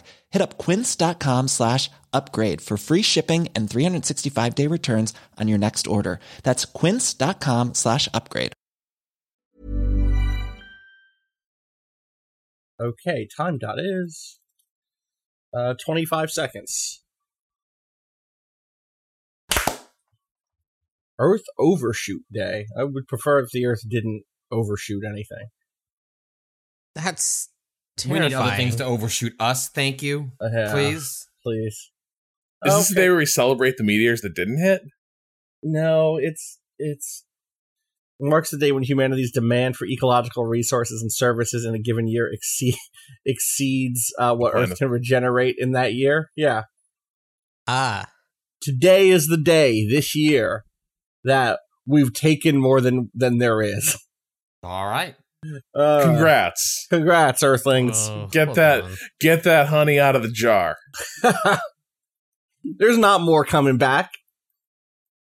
Today represents the day humanity needs longer spoons with longer handles. Yeah, and maybe like a little more elastic in terms of how we just dress up for work around the planet. Oh, God. Make a little room. All right.